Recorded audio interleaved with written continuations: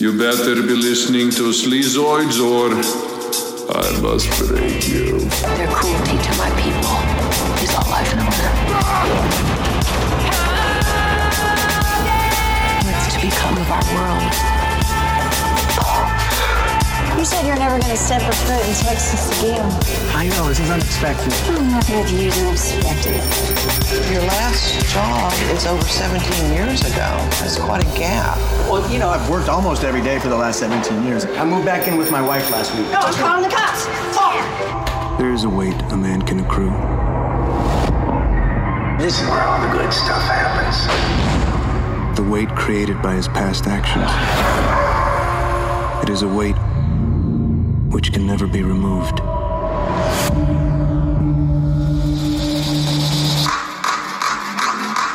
All in. Hey everyone, welcome back to another episode of Sleazoids, the podcast where we go down the rabbit hole of 20th century genre fare, from the most influential canon classics to the trashiest exploitation films we can get our hands on, and invite you to tag along in helping us create a canon of sleaze. Each week is a double feature Grindhouse style where we discuss two films loosely related by subject, genre, actor, filmmaker, or franchise, and at the end of each episode, along with our honorary Sleazoids, which you can become by subscribing on Patreon. We are going Yakuza mode. Join the sleaze. We decide on all the official ratings and rankings for every film that we cover. Patreon subscribers also get an honor shout out and 2 bonus episodes every single month, which we have officially been doing for almost 4 years. The show has been on for 4 years. The Patreon episodes, I think, started like a couple months in, so we're getting pretty close. But I did the math. There actually finally is over 100 bonus episodes, and that is not including the bonus transmission series, which takes it up to like 130, 140 or something like that. So if you haven't made the jump, patreon.com/Sleazoids podcast, can recommend doing that. There's tons of bonus episodes. And speaking of which, we did have a lot of people make the jump this week, so I'm going to give them their shout out here. We have Paul Myrick, Stefan, Aiden Staggs, and Stefan actually signed up at the annual tier as well, signed up for a whole year of the show, nice. which I've mentioned a couple times now, but that's something you can do if you guys are interested. You get a little discounted rate by the month if you sign up for an entire year in advance. So thanks for doing that. We got William Wend, Big Dick Jeffrey. Good to have you here, Big Dick. C-Jack 47, Marcus Michalik, PJ Endler, Corey Cash, just Cece. Oh my God. Kufax Kropotkin. That is absolutely not correct, but thank you so much. Yeah, cool name. Neil, Joseph Doghouse, Richard Van Dessen, Jordan Farmer, Trash Ben, who made, which is a great name, and who also upgraded from $5 a month to $10 a month. Awesome. And I do believe did join us for our samurai mindset watching of Jack Frost. Was that his first? My God. I think that was the first one. I think he signed up to join up to watch that one. So that was an amazing first virtual watch to join us for, where we were all just slowly demoralized. Definitely worth the cash. Thank you. But thank you so much, Ben. And then also Bradley V, we should give a shout out, who upgraded from $10 a month to the annual tier. And paid up for an entire year as well. So thanks so much to Bradley. Great way to kick in the new year. But yes, those are all of the new patrons. Hope you guys are enjoying those bonus episodes, and thank you guys so much. That's the one plug for the week. The other plug, as always, is Apple Podcasts. If you guys are listening on Apple Podcasts, and I see the stats, I see that you are. I see you listening right now on Apple Podcasts. Scroll down to the very bottom and give us a good old rating and review down there. It helps us climb the rank at iTunes and find new listeners. And then the very last plug, as always, is merch. If you guys like the poster art that local horror artist Trevor Henderson did for the show, you can get that put on anything you want. A shirt, a hoodie, a mug, a pillow, notebook, whatever you can think of, you can probably get it. That link is in the description of every episode, as well as over at sleazoidspodcast.com for those interested in that. But yeah, welcome welcome to a new year. This is kind of crazy. Longtime listeners will be very familiar with what we do in the new year. We kind of skip all the usual stuff. Although I guess I can say I'm Josh. I'm Josh Lewis, and this is my co-host. I'm Jamie. How you doing? I figured we should at least do that part because these episodes actually do generate a lot of new listeners, which is something maybe people don't know, but a lot of people end up searching. People want to find out what the best movies of the year were.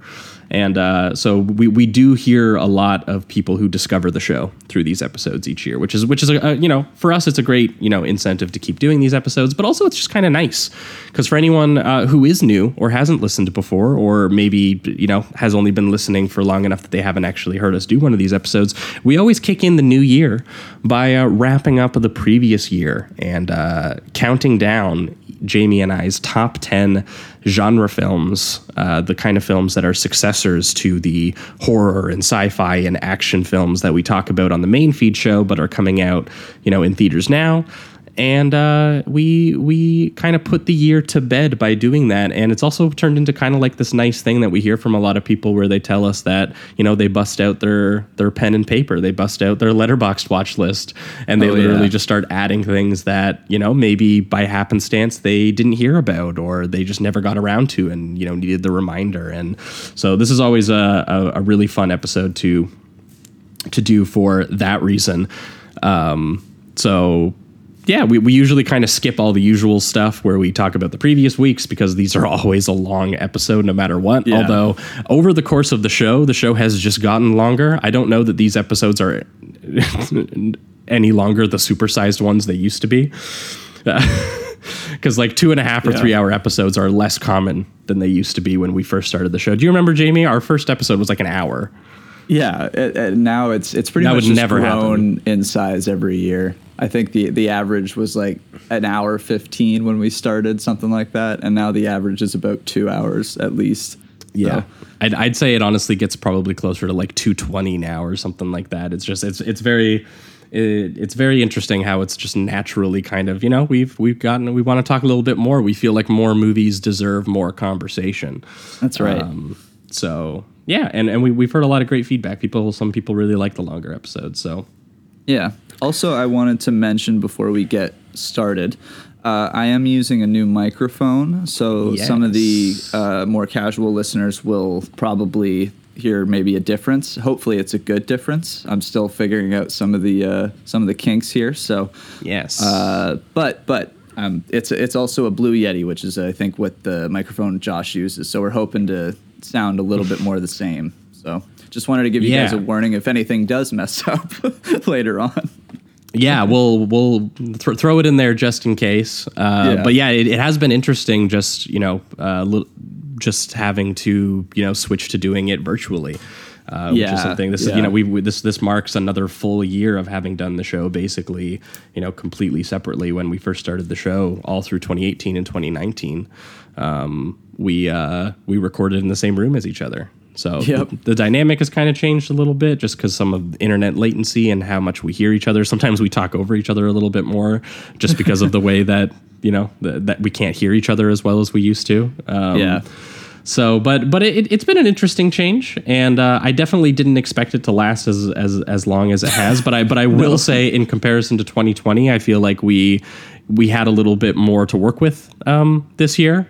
Yeah, which was kind of cool. I actually went back and listened to some of the intros we did for the previous years, and one of the funniest things that just had to get a chuckle out of me was we started 2019 in the 2019 best of 2019 episode.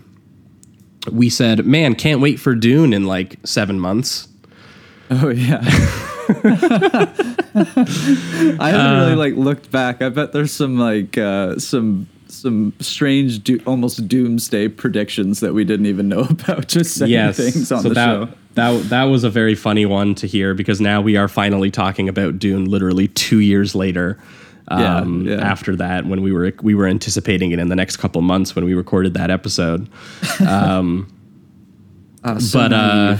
But yeah, welcome to the best of 2021 episode. For anyone unfamiliar with the way that we kind of structure these episodes, what we do first is we do a round of honorable mentions where Jamie and I go back and forth, listing out some of the films that, you know, either just kind of like narrowly missed the list, or, you know, maybe were kind of like closer to a 3, but they were kind of like ambitious 3s that we felt maybe should have got noticed more than some other films. And then after that, we will break it down into our official top 10, and we will go, you know, sort of like my 10, Jamie's 10, my 9, Jamie's 9, and we will go on doing that until we have gotten all the way to the number 1, the objectively best movie. Yes. Although I'll have to give you guys another warning here. This top 10, in a certain section of them, I would say there is a legitimate order, but there's a couple in there that I could probably swap on a different day. It's just, there have been some real close ones this year, I found, so.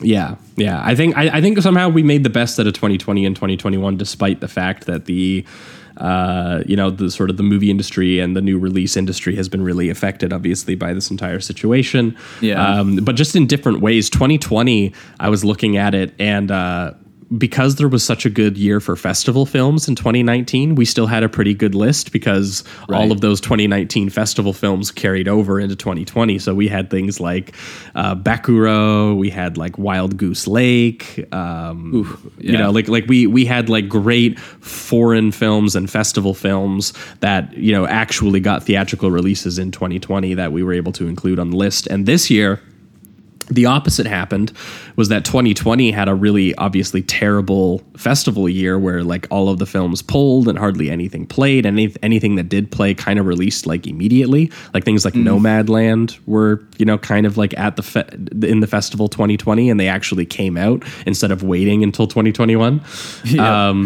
So the first like 5 months of 2021, there was like nothing. There was the usual sort of slow leaking of the great festival films over the course of that month, and there was basically just nothing. But then the last like 6 months or so, maybe even less than that, maybe the last like 4 or 5 months, we've just kind of had a lot of really big mainstream movies finally get released. So yeah, it's kind of worked out. I ended up having basically just as many 4-star movies as I did last year this year. So I had trouble killing off a movie or two off my list. Nice. Yeah. I did want to mention too that I think in the last top 10 we put Bad Trip, which ended up being a 2021 movie because of its like release. So I just wanted to give a shout out to that movie. If you haven't checked it out yet, you should, because technically I guess it's a this year released film, but we threw it on the list last year. So. Yeah, we threw it on the list last year because there was basically like no release date in sight for it. Like it accidentally leaked on Amazon, and then Netflix bought it, and it looked like they weren't going to release it, or they were just like shelving it or something. So yeah, we just threw it on last year to keep people kind of like aware of it. But yeah, no, it's a good shout out because we put that on last year's list, even though I think some people will be putting it on this year's list. Yeah, for sure. All right. Well, I guess we should get to the honorable mentions. Yeah, let's do it. Let's jump into the honorable mentions here. We'll go back and forth, Jamie and I, and until we've kind of listed off everything that's on our lists here. Yeah. And let's see what we've got here. And I think for the most part too, we don't try to do spoilers, just as that warning as well, but sometimes they come out in the top 10, so I guess just a warning. I'm going to try not to do it, but I'm going to try not to do it too, but yeah, it is worth noting that, you know, if the film kind of came out like 6 months ago and we feel pretty comfortable kind of talking about it now, we might, you know, have maybe just mild spoilers. I won't try to like give away like the, you know, like the endings to films or anything like that, but we'll talk around some ones that we think are super spoilery. Yeah. But yeah, let's do it. Let's jump into the honorable mentions here, which I kind of like always starting with kind of like more in like the 3-star realm with the honorable mentions, maybe something that was kind of underseen. So for my first honorable mention, it's actually going to be something that Jamie recommended to me that I watched, and I kind of caught last minute as I was doing some last minute homework. And this was a direct-to-video thriller called Till Death. Oh, yeah. Fox. Yeah, which stars Megan Fox, and is directed by some dude who basically had done, I think he did like one short film, and his name is S.K. Dale.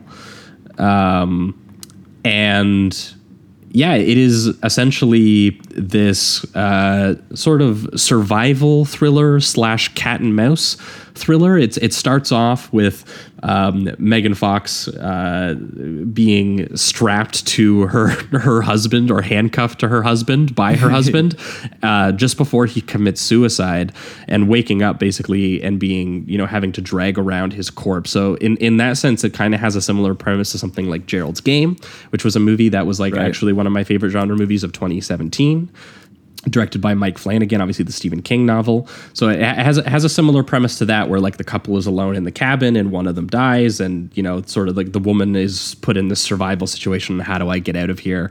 And what was weird about Till Death was that about halfway through, out of nowhere, it basically switches into Panic Room, the David Fincher film, where it turns into sort of the robbers are breaking into the house, and then it turns into more of, instead of a survival thriller where it's like, is she going to saw her hand off to get out of this situation? It's more of like a, can she avoid these two criminals who are trying to break into the safe? And it's kind of set up that the husband maybe also contacted them so that maybe they would kill her, or, something like that. And while it's not maybe as good as Gerald's Game or Panic Room, for the budget level that it's clearly on, I thought that this was like the logistics of it were shot and staged pretty cleanly. It was pretty gruesome with the violence when it wanted to be. There's like a dude who gets his head smashed into like a coat hanger thing at one point that's pretty gruesome, and there's like eyeballs being stabbed and gunshots to the head, and it's pretty gruesome. And I thought Megan Fox is she had quite a good physical performance. Like there's great little moments of her, in her bare feet on the snow, just like, trying to catch her breath and covered in blood. And half the movie is her having to drag around the corpse of her husband that is handcuffed to her, which is, kind of like the sick joke to it. Apparently the actor was actually like handcuffed to her a lot of the time too. So she is just dragging around a middle-aged this big man. Yeah. Throughout a cabin. It's something else. Like even just the image itself of watching a woman deal with something as simple as like, what are you going to do when you're handcuffed to a dead corpse and you have to get out of the area? It's just like that simple premise really works well. And, it's a tight 89 minutes. It's just a fun one location thriller. I really enjoyed it as well. Yeah. So check out Till Death. That is one of our, we usually have like 2 or 3 direct-to-video movies, I feel like, on the list of, genre movies that were, kind of stronger than even stuff that got released in theaters. And that was definitely one of them for this year. So check it out. Yeah.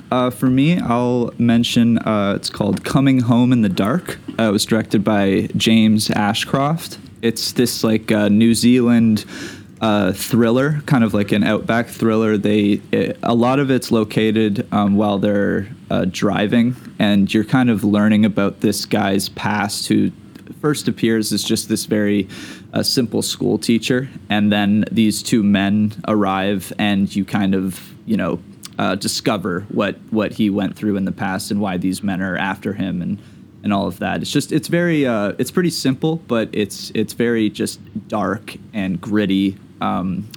And I had a really good time with it. So, and it's always fun to go to that area, like New Zealand and Australia. So that's also got the location work just on its own is also pretty nice. A lot of good nighttime photography. Sweet. So that would be something I would suggest as well. And that's also like another tight 90-minute thriller. So very easy to watch. And I think it's on Netflix. So easy access on that one.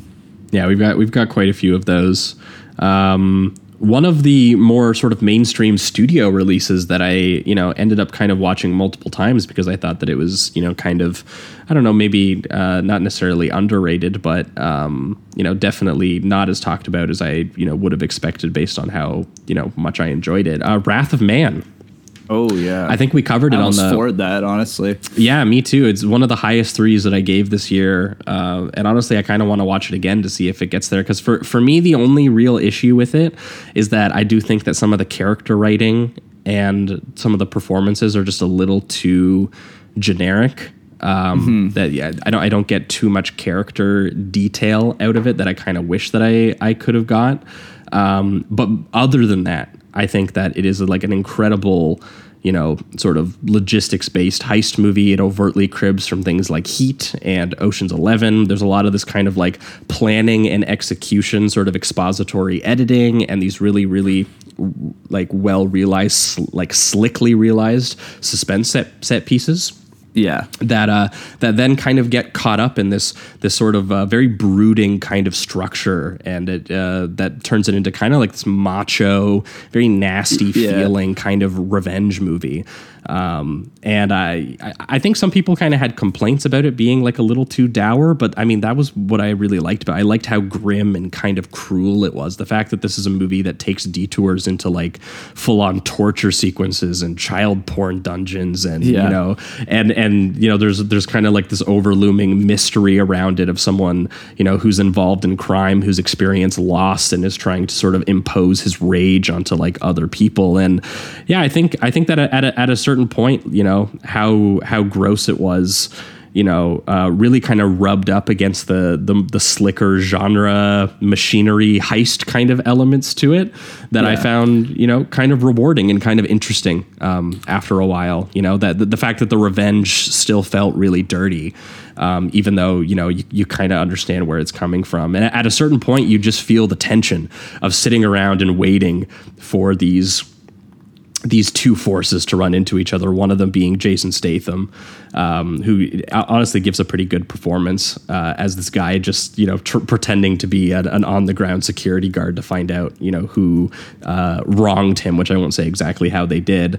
And then little Scott Eastwood, probably the only time I've ever been, I wouldn't say I was over, he doesn't do a lot, but it was one of the first times where I felt that he was used pretty well for a film, where they just made him this little shit that doesn't talk much and just kind of looks cool and is, also kind of evil in a way.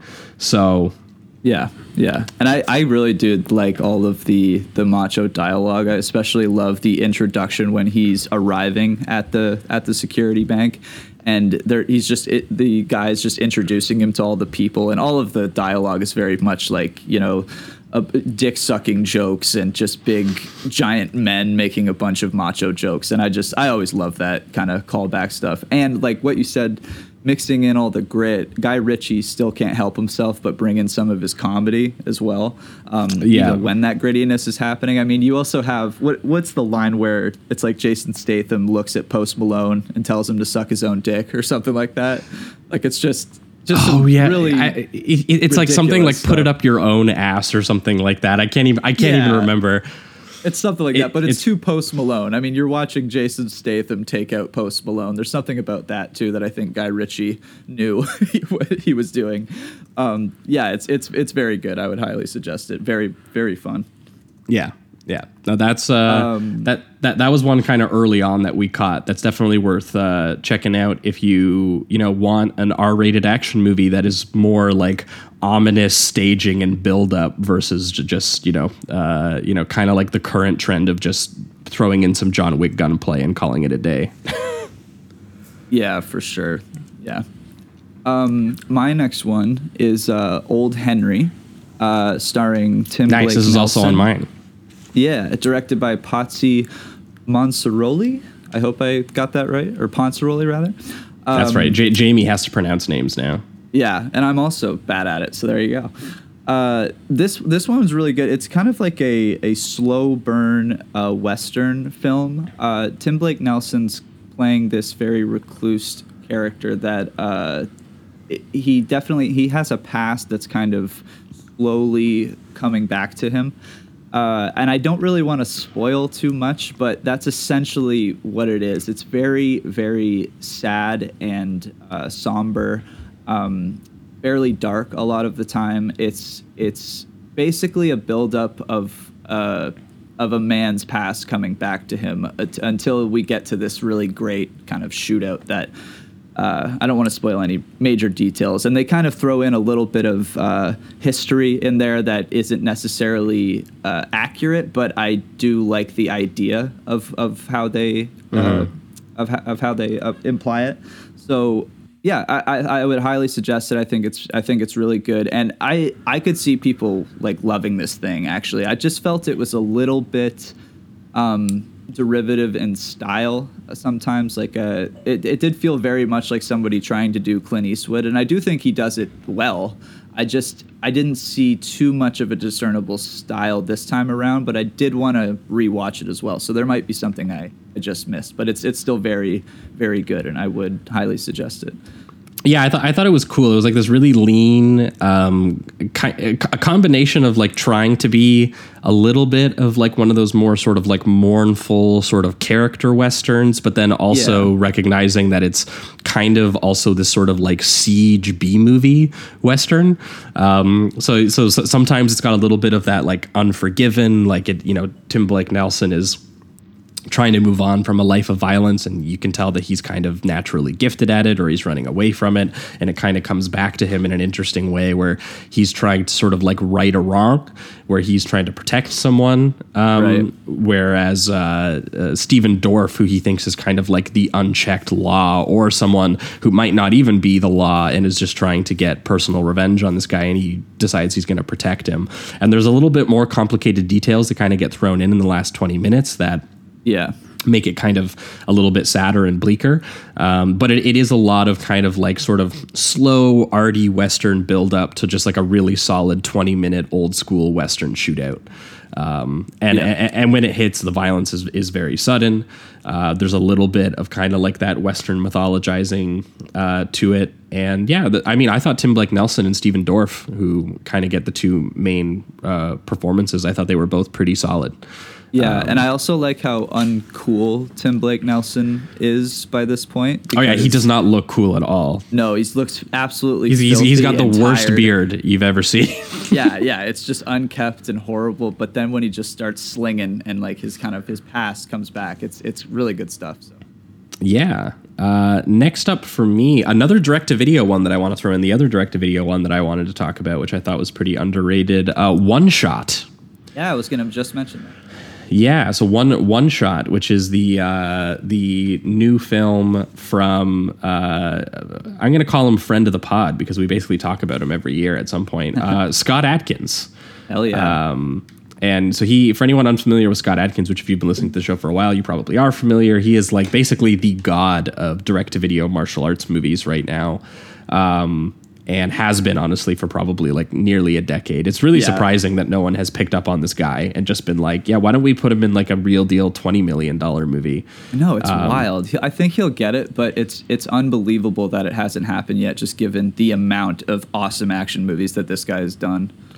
Yeah, there's so much interesting, sort of directors that he is finding just by, basically being like, we can make this really derivative, cheap action movie that, we can sell to digital rental heads because they'll be like, hey, that kind of looks like that one movie I watched once.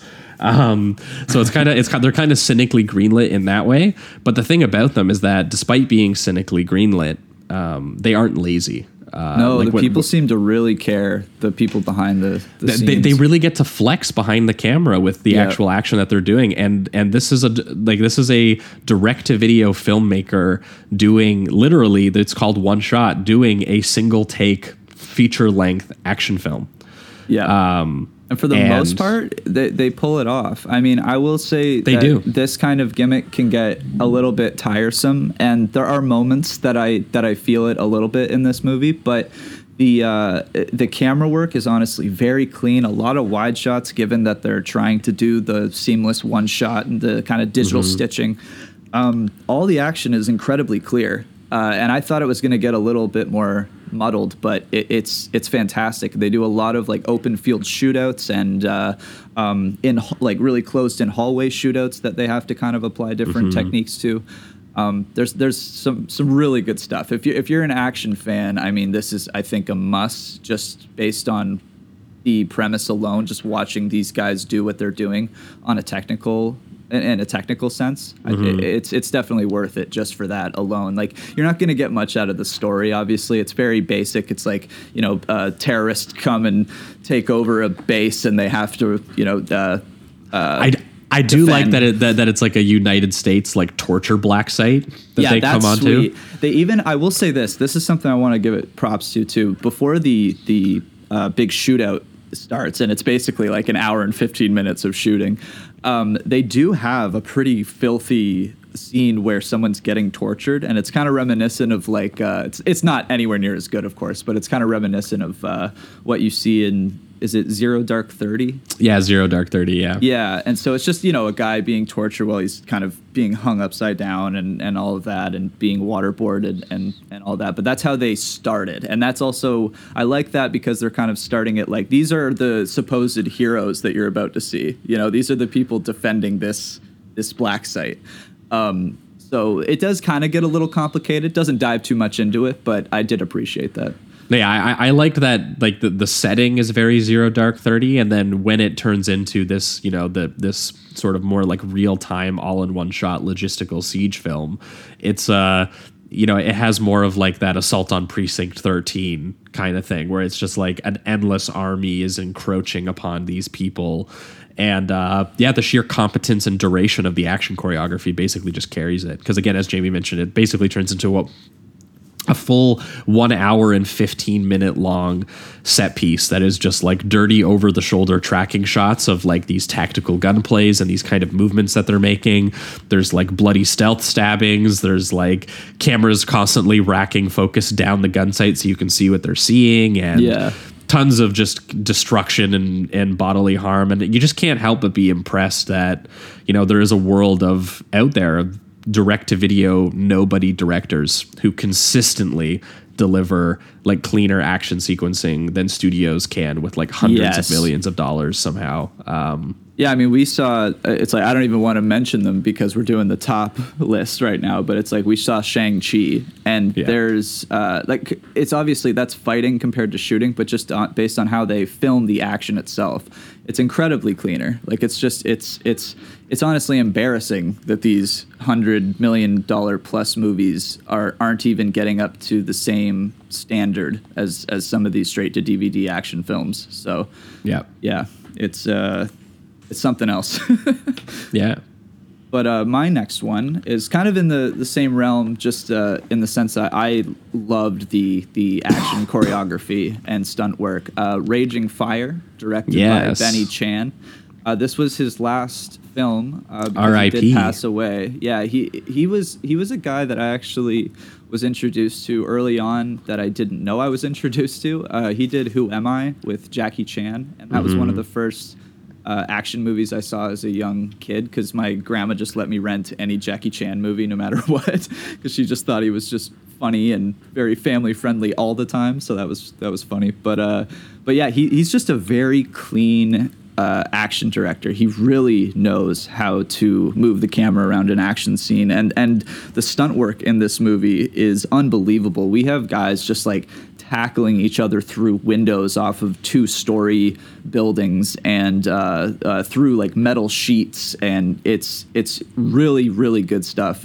Every stunt looks genuinely painful in this movie. It's very, very impressive. And you got Donnie Yen, who is just he's an incredible performer as well as an action star. So I'm always a big fan of him. The only thing that kind of got me down on this one a little bit was there's a lot of generic cop story stuff that is something that I did like about it was how sincere it is. Like they even have a moment where all the cops come together to stand up with Donnie Yen, who's like going against the chief or something like that. And it's obviously a cliche. We've seen it 1,000 times, but there was something about the way that Chan films it that I still kind of found heartfelt in a way. It's very cheesy and overly sincere, but Benny does a good job. It also kind of harkens back a little bit to stuff that we've talked about on the show before, like the heroic bloodshed kind of like procedural drama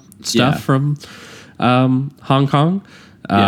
So that there was a cool element to watching it and being, even though it's obviously not achieving the kind of emotion, it was cool to like have the main standoff be between like Donnie Yen, who's a cop, and this other kid who's a cop, or who used to be a cop and is kind of like his former protege.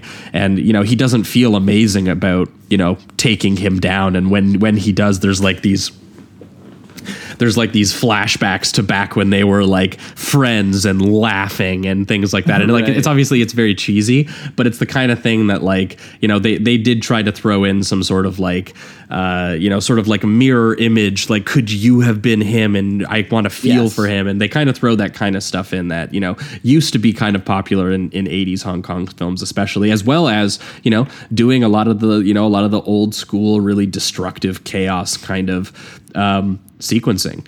There's a lot of really great stuff in that film that has like there's like a sewer brawl that turns into a parkour chase, and there's one part where Donnie Yen is doing a hand-to-hand fight while driving a car with a motorcycle that is beside his car.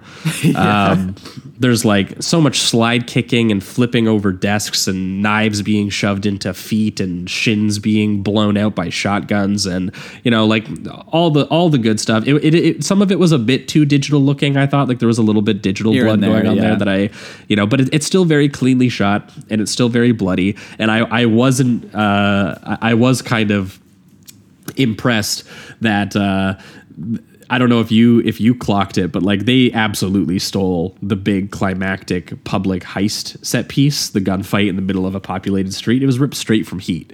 And it was very funny watching them even do the close-ups of the cars just being shredded with bullets, and like the one dude doing the sudden redirecting of fire with his assault rifle that Val Kilmer does, and even carrying the giant sack of money on them and everything like that.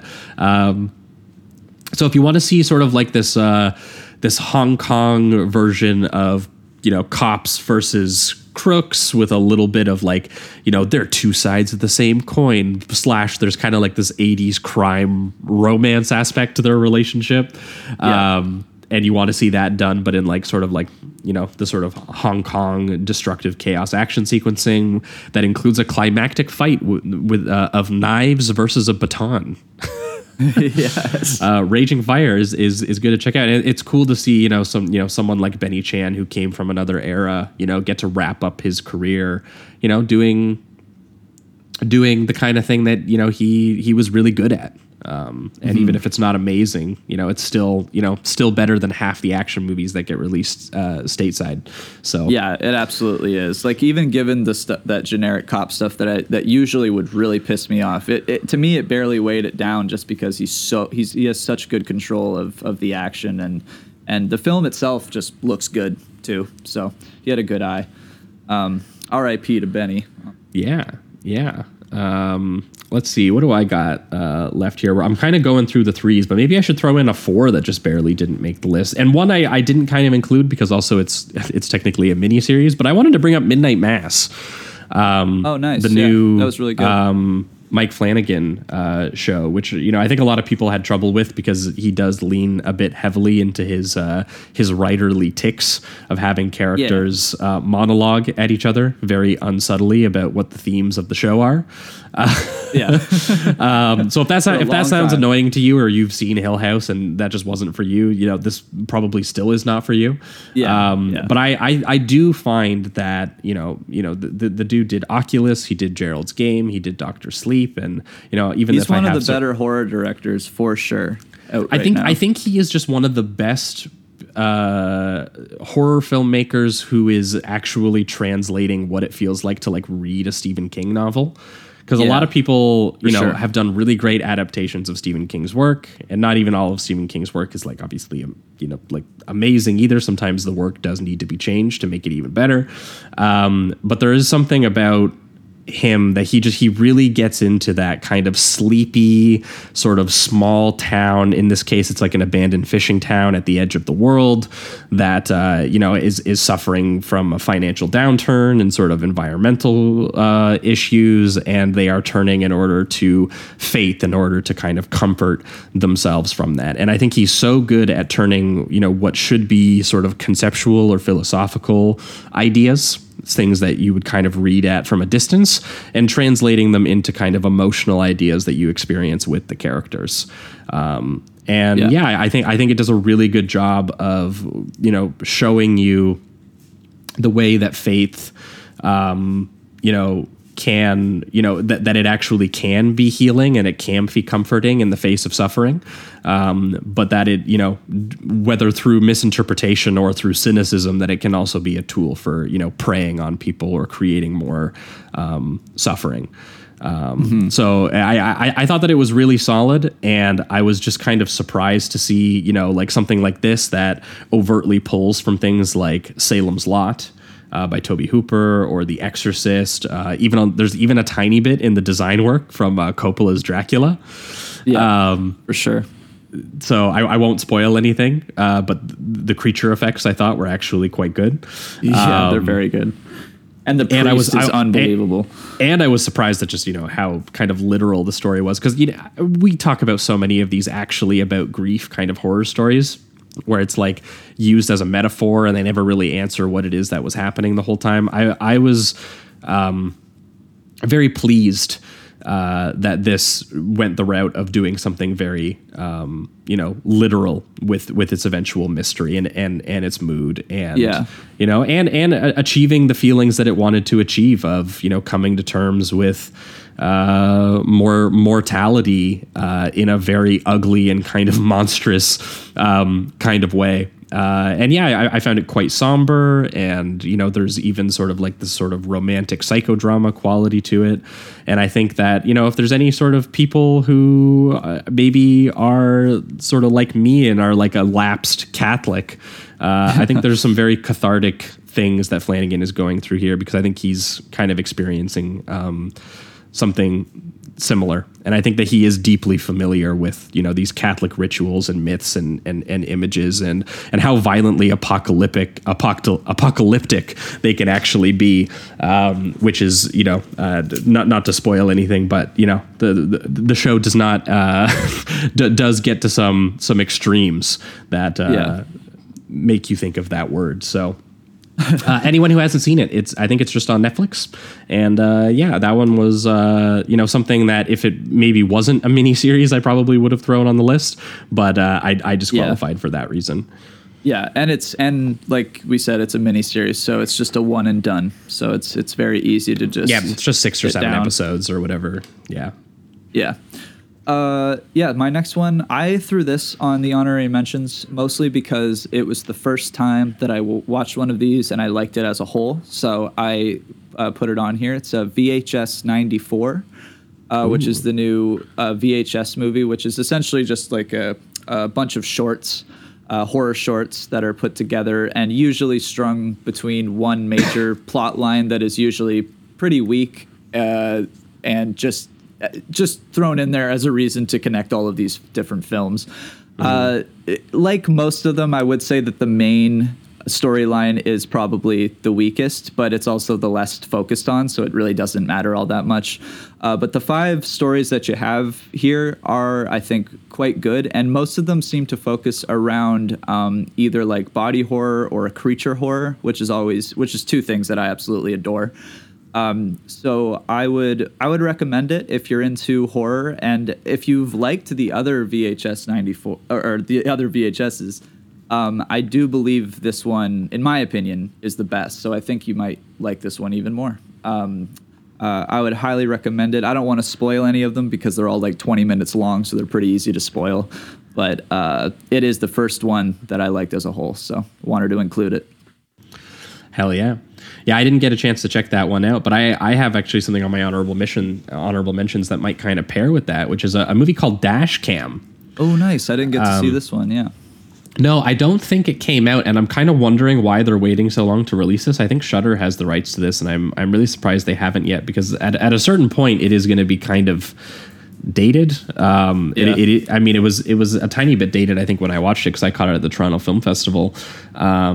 And it was the new film by Rob Savage, who directed that movie Host that we weren't super crazy on. I just thought it was like not quite as, there was some good, there were a couple elements of The Craft in it in his direction that I thought were intriguing. There were some good scares, but I did. You should watch Unfriended instead. Yeah, it just felt like it was too late. Like they thought they were coming up with something so sort of fresh and new, and it didn't really do much for me there. Yeah. But this film is another attempt at a found footage horror film, which is what made me think of VHS. But this one is strange enough. Seems controversial. It is controversial, and that's because the basic premise is that it's literally sort of like a live periscope of like this woman who is very clearly like an anti-vax, like Trump girl, just like going around. I don't even remember where she is. She goes from LA to London. She goes to the UK. Mm-hmm. And so they filmed it in London during the lockdown. And she literally, the whole movie is from her point of view as she's pointing the camera at herself and talking and, you know, putting on a live show and just being the most obnoxious person ever, like going into stores and being like, I won't put my fucking mask on and like that kind of stuff. Have you seen Spree? I have seen Spree. That? Yes, it was sort of similar to Spree, but I would say that I think people are going to find this a lot more intolerable just because the main woman, Annie Hardy, I think that she is like a force. I don't know if this is a performance or if this is who she is, honestly, because I looked her up and she does seem to kind of share some of the same views as her character, and is also like a musician, like a punk musician or something like that. Okay. But yeah, for me, the found footage set pieces were a huge step up from Host. And even though it does do, you know, a bit much that's kind of, you know, cliche and maybe not necessarily the most visually intriguing things that, like, you know, it doesn't do a lot of stuff that you also couldn't find in like a Blair Witch Project, for example. Right. But the basic idea of what if we did Blair Witch again, but it was from the point of view of this like psycho QAnon Trump girl, is honestly, it was enough to carry through a lot of the movie. And I think a lot of what people are very upset about the movie or finding intolerable is very much like what the movie is doing. And I don't really want to spoil exactly where it goes to, but like, the concept and how it eventually is explored in detail is insane, and the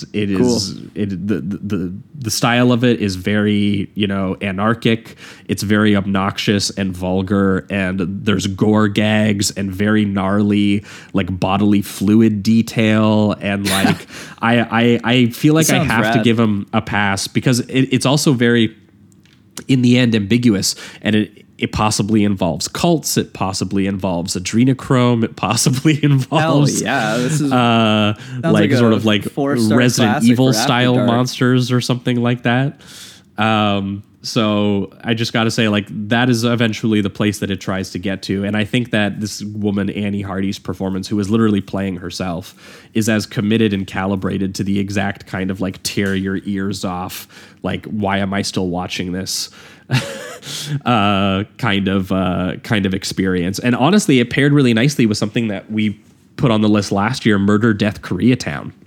Yeah, that was a great one. Which I think kind of has a similar sort of QAnon brain madness, bringing on, you know, this sort of like found footage conspiracy kind of horror film in that kind of way. And yeah, where that film kind of got more psychological and ambiguous as it goes on, this one kind of went a little bit more monster movie mode.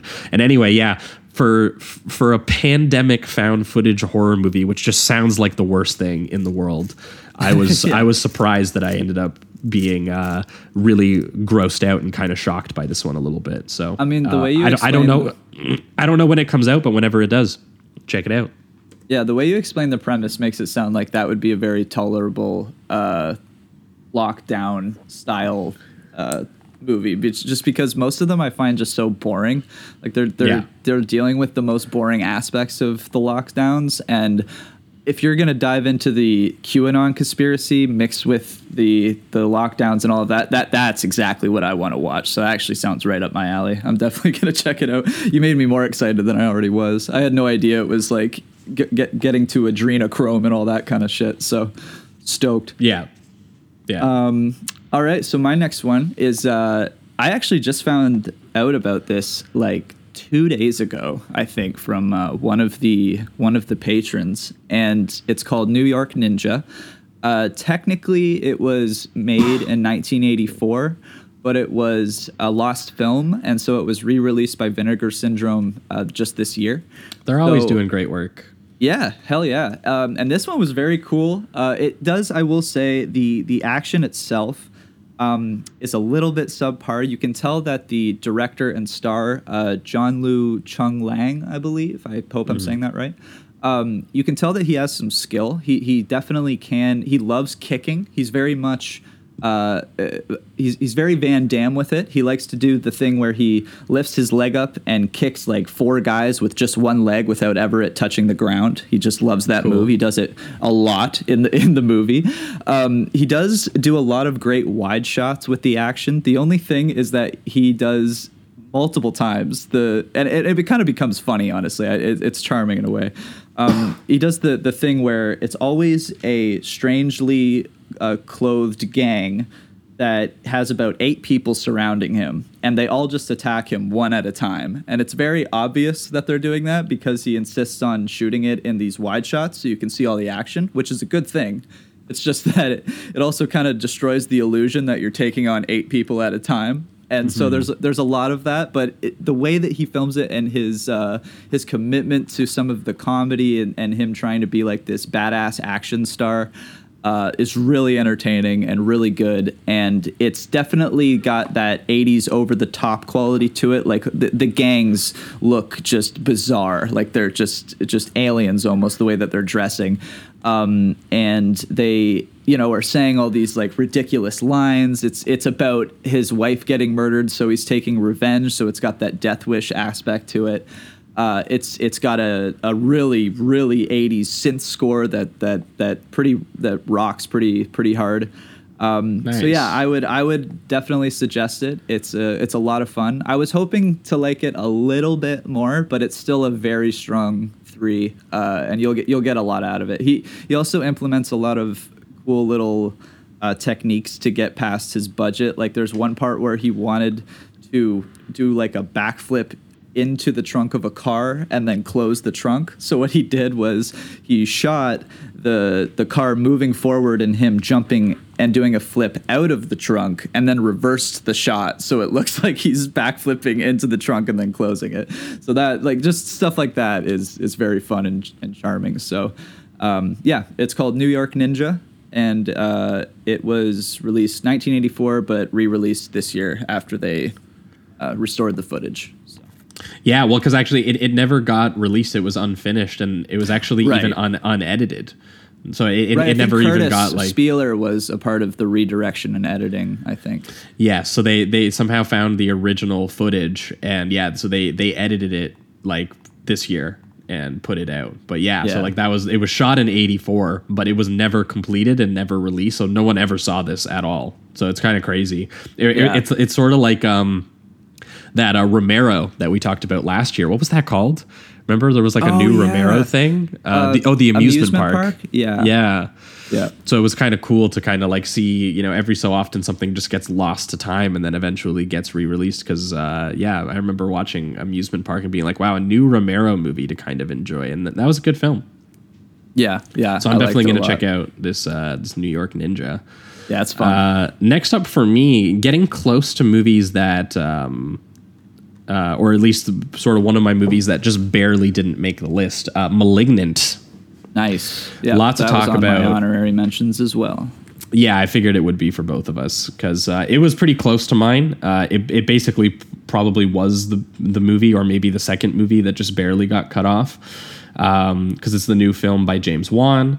And yeah, it's just, we did a bonus transmission about it, so I'm sure people have heard us talk about it, but it is like, anyone who's a patron anyway, but it is like a near perfect merging of the kind of sort of very showy, ostentatious kind of digital filmmaking trickery that Wan's been developing over the course of his career. I mean, shit, even in his big budget Furious 7s and Aquamans, he always finds really crazy little, shots to get into those movies. So in this, it's a movie built of them. It's like insane wide angle lens oneers and like just dolly crane maneuvers that don't make any sense in the space that they're being done in.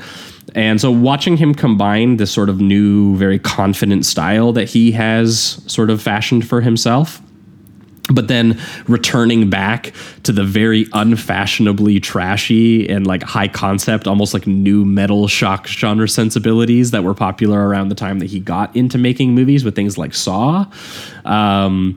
This feels more of like a movie that you would make closer to the beginning of your career because you don't give a fuck.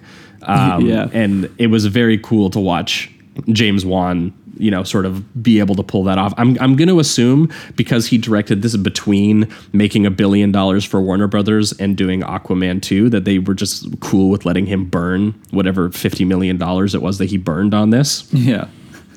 They were like, yeah, do whatever you want, because for anyone making us billions. For anyone who hasn't seen it, I'm not going to spoil too much from it, but this is here. He kind of fuses.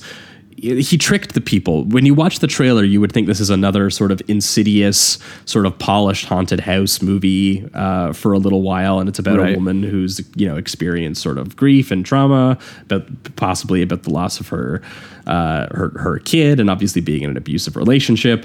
And then slowly it incorporates kind of like these serial murder mystery elements that are just, for some people, they found them kind of laughable because they were silly, but really they're just kind of like these surreal, gory, kind of primary color lit sequencing you'd expect of like Italian horror. It doesn't look like a giallo, but like the fact that there's like a black gloved killer going around with like a giant sharp object, and the murders are done in this kind of grindhousey kind of way. And he does do like zoom ins on the weapons, like that one shot where he like lifts up the knife, and it's this very, it's gold and kind of extravagant looking. Meanwhile, he plays like the YouTube 24/7 dubstep remix of "Where Is My Mind" over top of it. Like, it's so unfashionable and so trashy. It's so like mid 2000s horror. It was kind of blowing my mind that it got made. And then it transitions at the very last minute into kind of like an action movie version of like a conjoined creature splatter horror thing, like Frank Henenlotter, like things that we've talked about on the show, like Brain Damage and Basket Case. I won't say exactly how, but if you guys like us really like those kinds of movies, you will probably get something out of this, because I don't think these movies blend together perfectly, and some of the plotting elements and character elements are kind of stupid, but they are, to me, stupid in the kind of way that just makes the horror set pieces as goofy and literal and stylish as they could be. It all feels like an excuse to just like direct the shit out of this thing. And you can't help but admire a filmmaker who clocks $1 billion at the box office and then, immediately follows it up with like, what if I made a hilarious version of Basket Case? Yeah. And I did find it funny how so many people thought that this should be taken completely seriously, which I just thought was bizarre. Some people were calling it like a so bad it's good, and I was like, it is absolutely knowingly doing everything that it's doing. Like, that's moronic. Yeah, it's whether or not you take to that style, but it is you're not like smarter than the film. Yes. So anyway, good movie. I enjoyed that too. My next one is The Beta Test, directed by Jim Cummings and PJ McCabe. Oh yeah, I didn't see this one. I'm a huge fan of Jim Cummings. I just think his comedy style is hilarious. He does tend, at least in the last 3 films that he's made, he kind of has the same character put into almost different scenarios. Like, they are different characters the way he writes them, but he has a lot of the same mannerisms and a lot of the same issues that he's dealing with.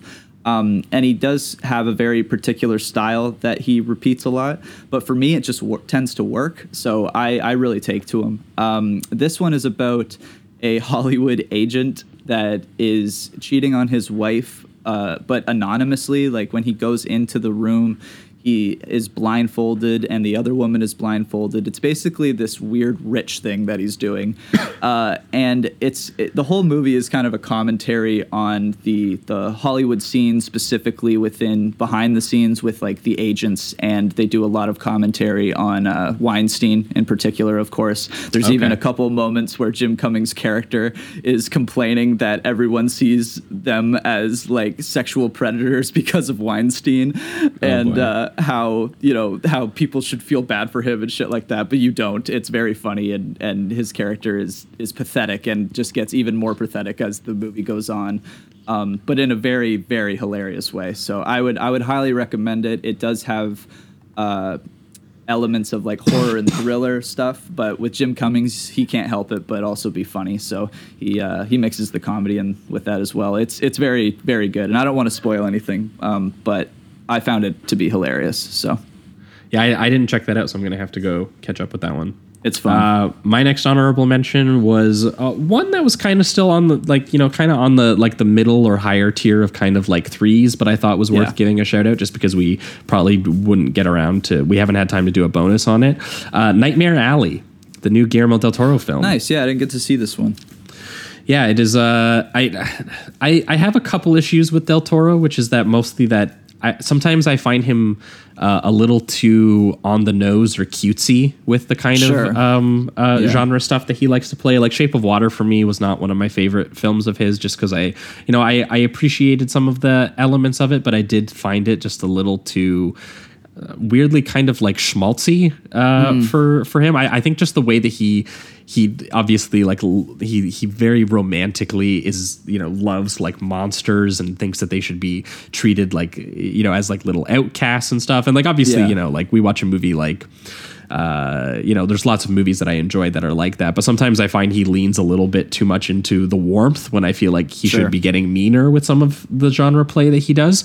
So Nightmare Alley I did actually end up liking more than Shape of Water. So cool. Despite the fact that it I do think that this very digital slick look that he has, that's all like, constantly roaming around, constantly sort of shallow focus, wide angle stuff that reminds me a little bit of kind of like how Prestige TV kind of looks.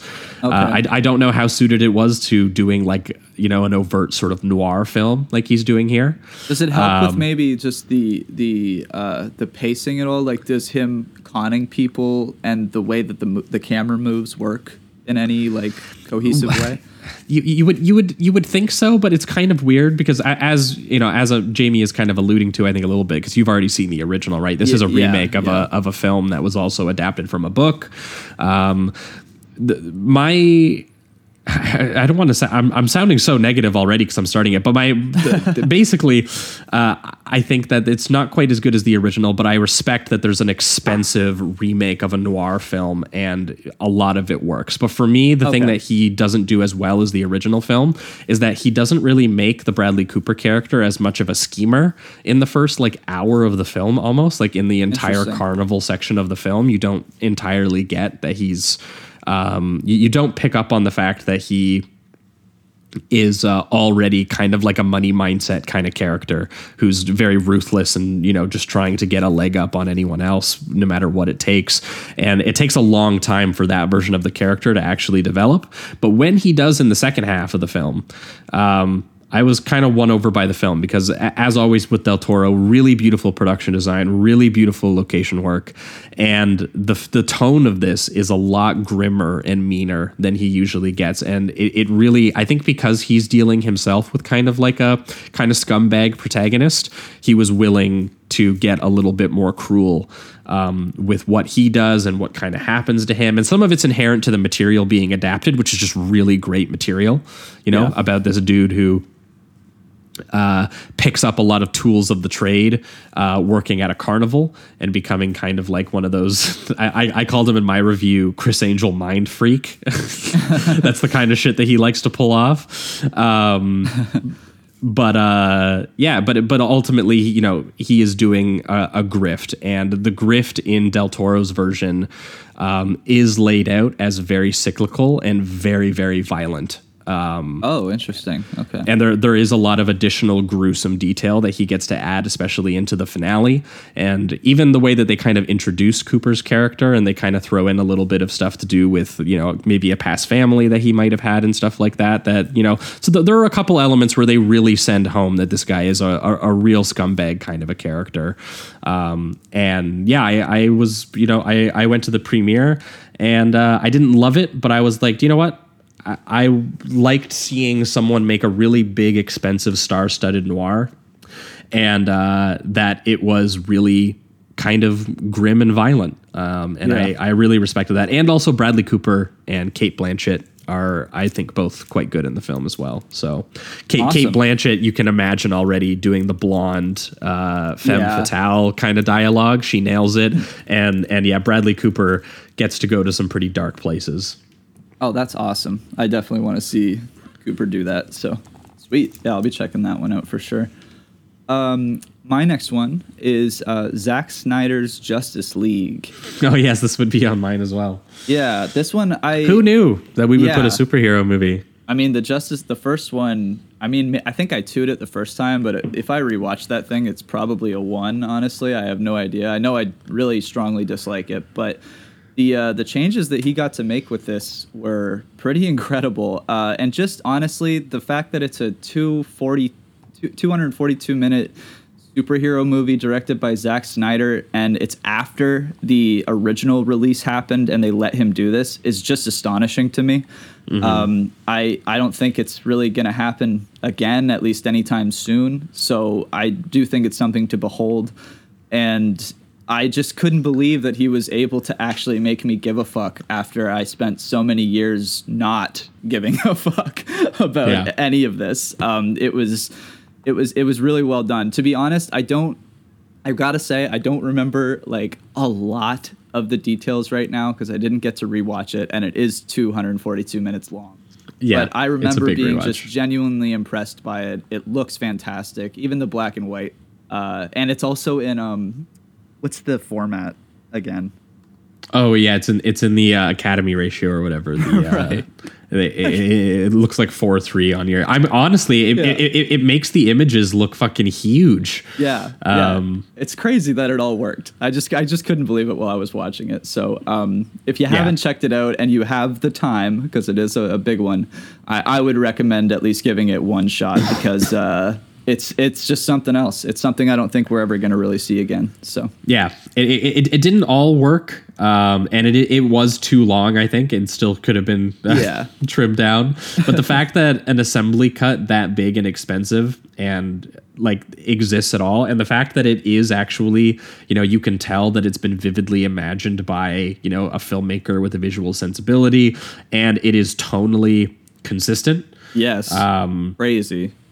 Yeah, it's really amazing that you can watch Joss Whedon's sort of like Frankenstein garish romp version of the film and then watch this version, and you can just see what Warner Brothers lost confidence with, but like wrongly did. And you can just see Zack Snyder just take a huge victory lap with like genuine patience and atmosphere and kind of emotional pathos to it as well. So like, yeah, if you want to see the difference, I think someone did make a YouTube video, and I can't remember the exact title, but it's essentially just like showing you the finale, both finales from Joss Whedon's and Snyder's, and it's just unbelievable what Snyder does compared to Whedon. Like, really, the more unbelievable thing is what Whedon does because it's just so atrocious. But if just to see those differences, I think would at least maybe sell you on the one sit through this giant superhero movie. Yeah, well, and the fact that they cut like some of the best character stuff from his movie. Like they cut the cyborg character entirely out of Joss Whedon's thing, when his like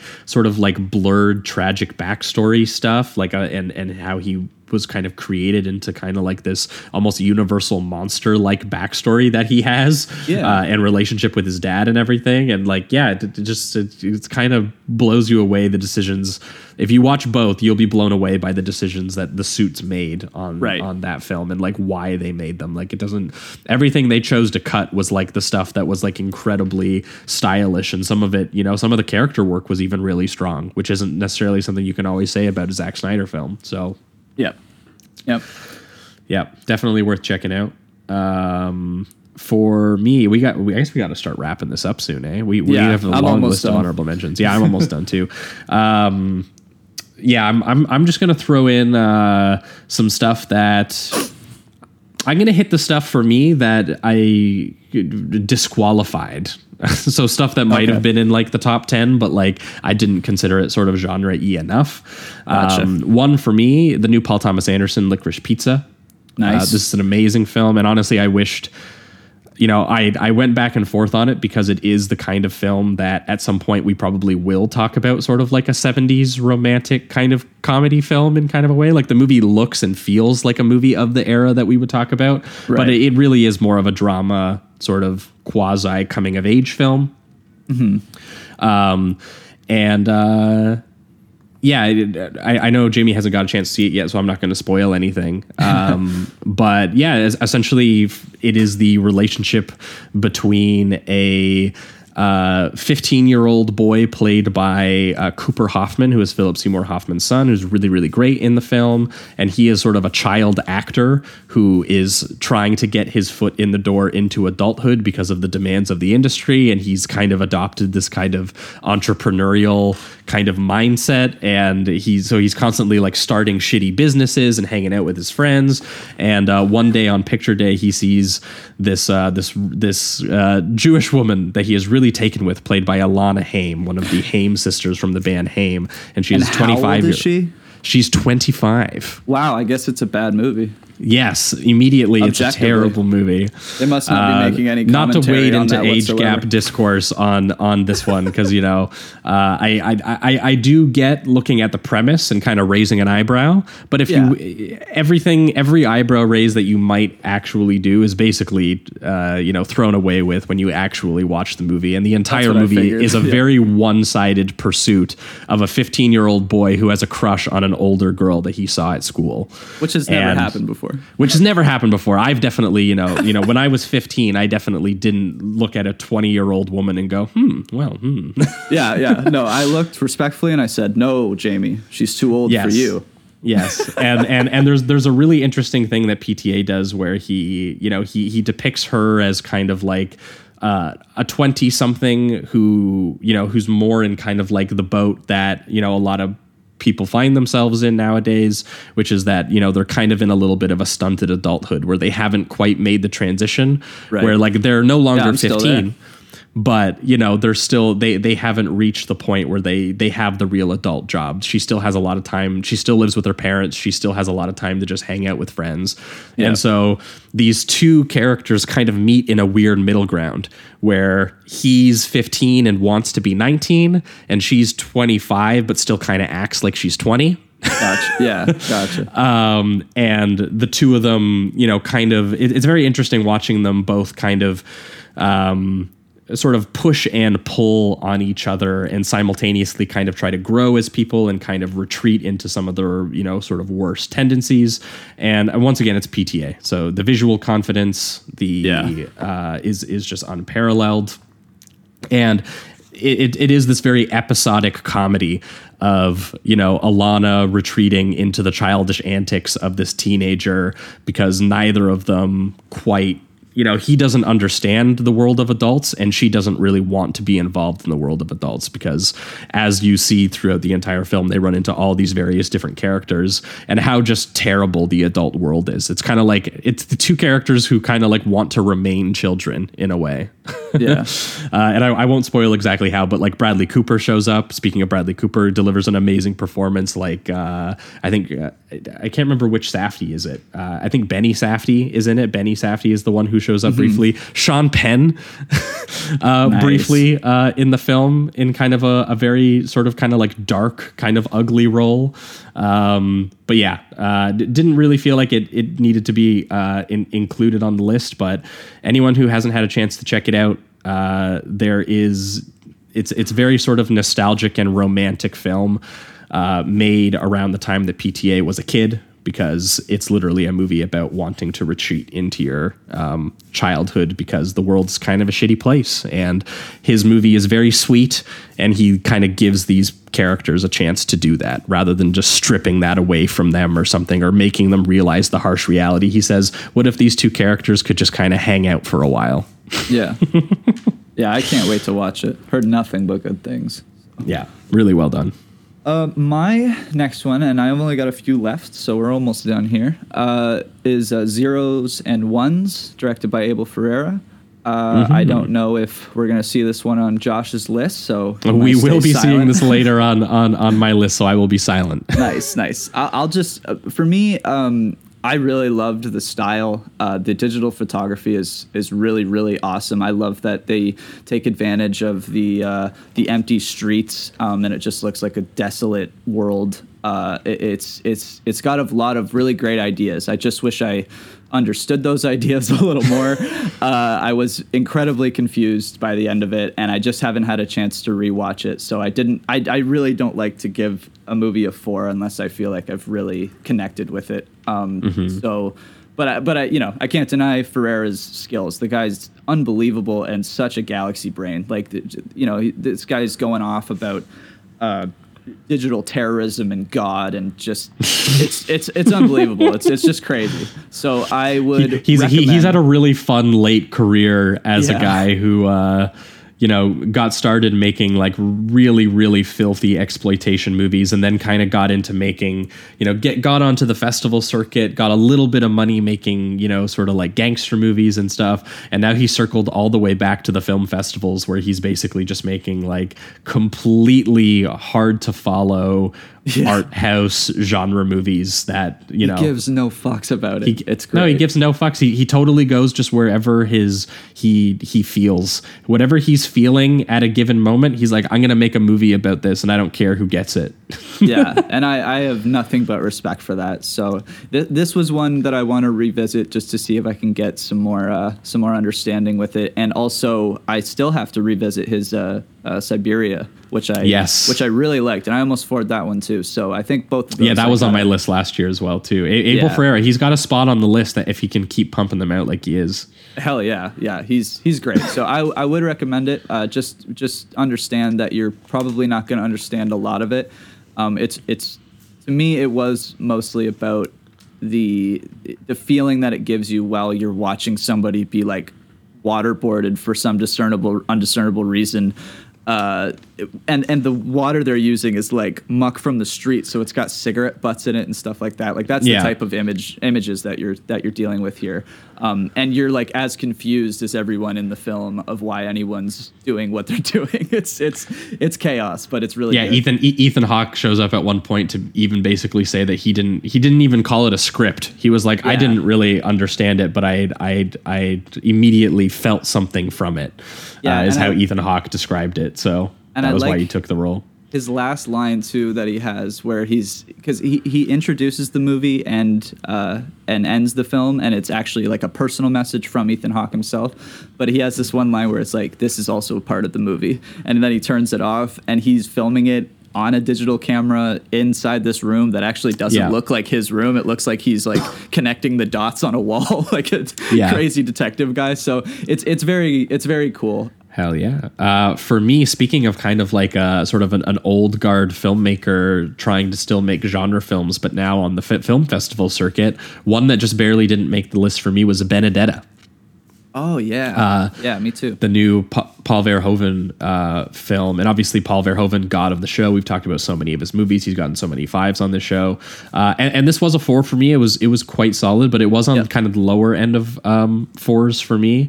I think a little bit because despite the fact that, again, this is him applying his sleazy brand of erotic violence to like basically an art house lesbian historical drama. Yeah. I did think that... while it was very good, it would slightly disappointed me personally, just because I did not find it as blasphemous or disturbing as The Devils, which is maybe a hard thing to live up to. But it does seem like it's also channeling that movie. Like it feels like it's very much cribbing from it. Like it's all of the stuff with the perversely sexualized Catholic iconography, the violent and disgusting abuse of power by the church, even down to specific shots and plot elements. I mean, even the elements of sexual repression and the plague and medieval torture devices. Everything that this movie does can be found in The Devils, a movie that came out in the 70s. And it is done slightly better. So, I definitely felt more out of The Devils and the experience of Oliver Reed's performance and everything like that. So that is why it just didn't quite make the list for me. But I feel like if my main issue is that, like it reminded you too much of The Devils. Yeah, it's a bit derivative of like one of my probably like a top 20 of all time movie for me, a movie that I have a poster of on my wall. Yeah, like like if that's my main issue, like this is still a quite good film, and it did have a neat little subversion in some of the character work that I liked, where it's it's not like a decent man kind of being burnt to a crisp for the crime of sexual liberation, but it's actually a woman, Benedetta, who's involved in the church, actually using sort of the religious institution as a way to consolidate her own power and kind of weaponizing it for her own benefit. And he tries to leave it quasi-ambiguous whether she really believes herself to be a prophet or whether she's trying to make herself look like a prophet so that she can sort of climb the ladder a little bit and do some of the things that she wants to do. And eventually use it against her oppressors. And they do a bit of a reversal where instead of the Catholic Church burning, sort of like the character who is deemed as, possessing all of the nuns to have sex with each other. In here, they actually do get a little bit of a revenge against the actual church itself and some of the male members of the church who, are very hypocritical and actually spreading the plague and spreading disease and, things of this nature. And it does get very violent when it does. It's a little digital looking, the violence. But I appreciated that, for a festival crowd, for a festival film, it's the kind of, he definitely shocked some people with some of the imagery in it. And there's some great, again, just a woman looking at Jesus very sexualized. Yeah. And the whole thing about looking at Jesus like not having the genitals and then Jesus actually like showing up and being kind of like this fantasy version who's like an action hero briefly and stuff. Like there's some ridiculous Paul Verhoeven-y stuff going on in here that's, really quite still well done. So I definitely really liked this movie, but it definitely was hard in my mind to separate it from The Devils. So that's why it just barely didn't make the list. Yeah, I'm right there with you. My next one, and I don't know, we might be seeing this on your list. The Matrix Resurrections. Yes. Okay, but so for me, I did really like it. I am still in a very complicated place with it, but I do love quite a bit of what they did. The script in particular, I think, is probably the strongest part of the movie. I think the ideas they do with Neo and Trinity, for the most part, are really, really, really good. And it's those parts were the parts that I felt the most. Honestly, it wasn't like the action to me was quite disappointing, to be honest. But the stuff between them was, I felt like, electric. Every single time they were just sitting down and talking to one another and kind of trying to figure out where they were in their new place and reminiscing about the past, but not knowing that they were. All of that I thought was fantastic. And so I am going to be revisiting this one. It's something I want to tackle again. It's just, I probably am suffering a little bit from what I think a Matrix movie should be. I'm still not completely convinced, though, that is unwarranted. So I'm still fighting with it. But I did want to give it a shout out because I do think that this thing is very, honestly, brave for what Lana tried to do here. She's very brave. Yeah. So I'll give it a shout out right here. Hell yeah. For me, the last things here, I'm going to speed round just a couple here because I don't have a lot to say about them. Yeah, I've only got one more, I think, so. Okay, yeah, so I'll just speed round these real quick. One for me, I did kind of want to give a short shout out to The Voyeurs, which is something we covered. Yeah. And if you want to hear more about it, we did a bonus transmission about it, baby. which has some unfortunate kind of like 50 Shades of Grey kind of pop polish to the way that it looks. Yeah, I love that. But I had to respect that there was an attempt at a genuinely really trashy and explicit like sexual fantasy obsession thriller like this. And if you look at read anything by the director, he very clearly did his homework and watched a lot of things that we love, like things like Body Double was something that inspired him a lot. And there is some perverse visual sequencing to it. And it's maybe you just really like it for the obvious reason that someone had the idea of putting Sydney Sweeney in a movie about voyeurism. So that was a film that I really enjoyed. Last minute performance shout out, Matt Damon in Stillwater, something that I've thought about a lot. Very weird movie that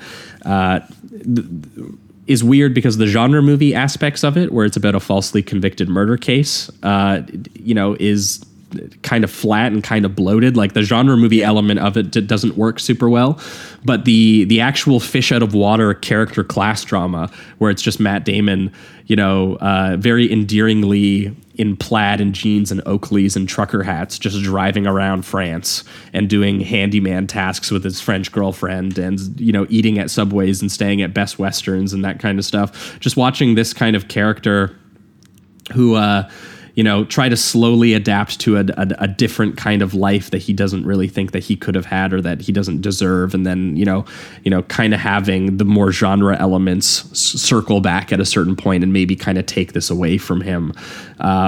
You really do kind of feel that in his character. And so for me, Stillwater was one that I'm surprisingly thinking about a little bit more. And I think if it was directed by, it had another pass at the script and was directed by someone like maybe like Clint Eastwood or something. Yeah. I think there would have been a really, really great genre portrait in there of kind of like a rash, stubborn, outmoded kind of guy genuinely learning how to change. It almost could have been a Western or something, the way that the character arc works there. The Night House, which is one that I think I got off of Jamie's list. That Rebecca Hall, right? That's the Rebecca Hall one. Yeah, she has a lot of fun in that. I liked her in that. Yeah, it was pretty good, I think, for one of these. I think she has depression kind of haunted house dramas. Yeah. Which sometimes don't really work. But Hall is really good in the film. The film is shot, in a way that looks really nice. And it does have some really super silly reveals that, despite the fact that the metaphor is kind of banging you on the head, it was still, it was entertaining, I will say, the big reveals in the finale and everything. So those are the last of my 3-star ones. And my last 2 are just disqualifications. So West Side Story, disqualifying. Nice. Even though we covered it actually on the show. I honestly don't think it probably would have still been in the honorable mentions anyway. But I definitely, Steven Spielberg got to make a musical. That is the pitch for the movie. It's amazing. He's one of the most naturally gifted visual filmmakers alive. And, this was a movie that he's had in his head since he was a child, and you can tell. And if you haven't seen it, it's definitely worth checking out for that reason alone. There's a couple changes he makes that I didn't love. Mm-hmm. But there's a couple that he did that are amazing. Like, honestly, there are a couple songs that he may even do better. The Officer Krupke, his version of that song, amazing. And definitely worth checking out. And then my very last one is Memoria. People are kind of counting this as a sci-fi film because I think technically it is. Right. And for anyone who hasn't or is unaware of Memoria, it's the new film by the Thai filmmaker Apichatpong. I'm not even going to try the last name, unfortunately. Sorry, everyone, but I'm trying to speed through. This one was about a sort of. What do they call this person? A horticulturist or a botanist? Someone who's really into she's into plants and she's like a farmer. Yeah. And Tilda Swinton is visiting in Colombia and visiting sort of like these friends that she has who are musicians and archaeologists and everything like that. And she just literally starts hearing this weird sound, and that is the majority of the movie. Is Tilda Swinton hearing this sound, this like loud bang that just kind of occurs suddenly, and she's the only person who can hear it, and she thinks that she's going crazy. And the movie is very kind of slow and kind of sleepy and kind of gets you into, and then it's suddenly interrupted by these bangs. And it very much wants to kind of get you into the experience of this character of just kind of being confused and kind of relaxed for a little while, and then suddenly just like hitting you with these very loud acoustic and psychological vibrations. And the movie, just the way that it's shot and the way that it's paced, it's really, really beautiful. It has a lot of very ghostly kind of movement to it. It has these very alien sort of sound design elements to it, and very graceful and beautiful looking sort of like landscapes. And yeah, this, if you're willing to meet the movie at what it's doing, because you have to know you are getting into like some slow cinema kind of stuff. Yeah. It is quite an experience, and I got to see it in the theater, and I was it's only playing in the theaters, so hopefully it plays for other people. And I do think it's probably going to leak at some point before, and people will get a chance to watch it at home. But they very controversially were saying that they were only going to play it in theaters because that was how they wanted people to kind of like pay attention to it in that kind of space, because it makes a lot of sense to do it that way. Yeah. But yeah, watching Tilda Swinton just for 2 hours basically just walk through this place of where history and memory and dreams kind of just like all combine, and you're not sure what she's experiencing or if she's even awake.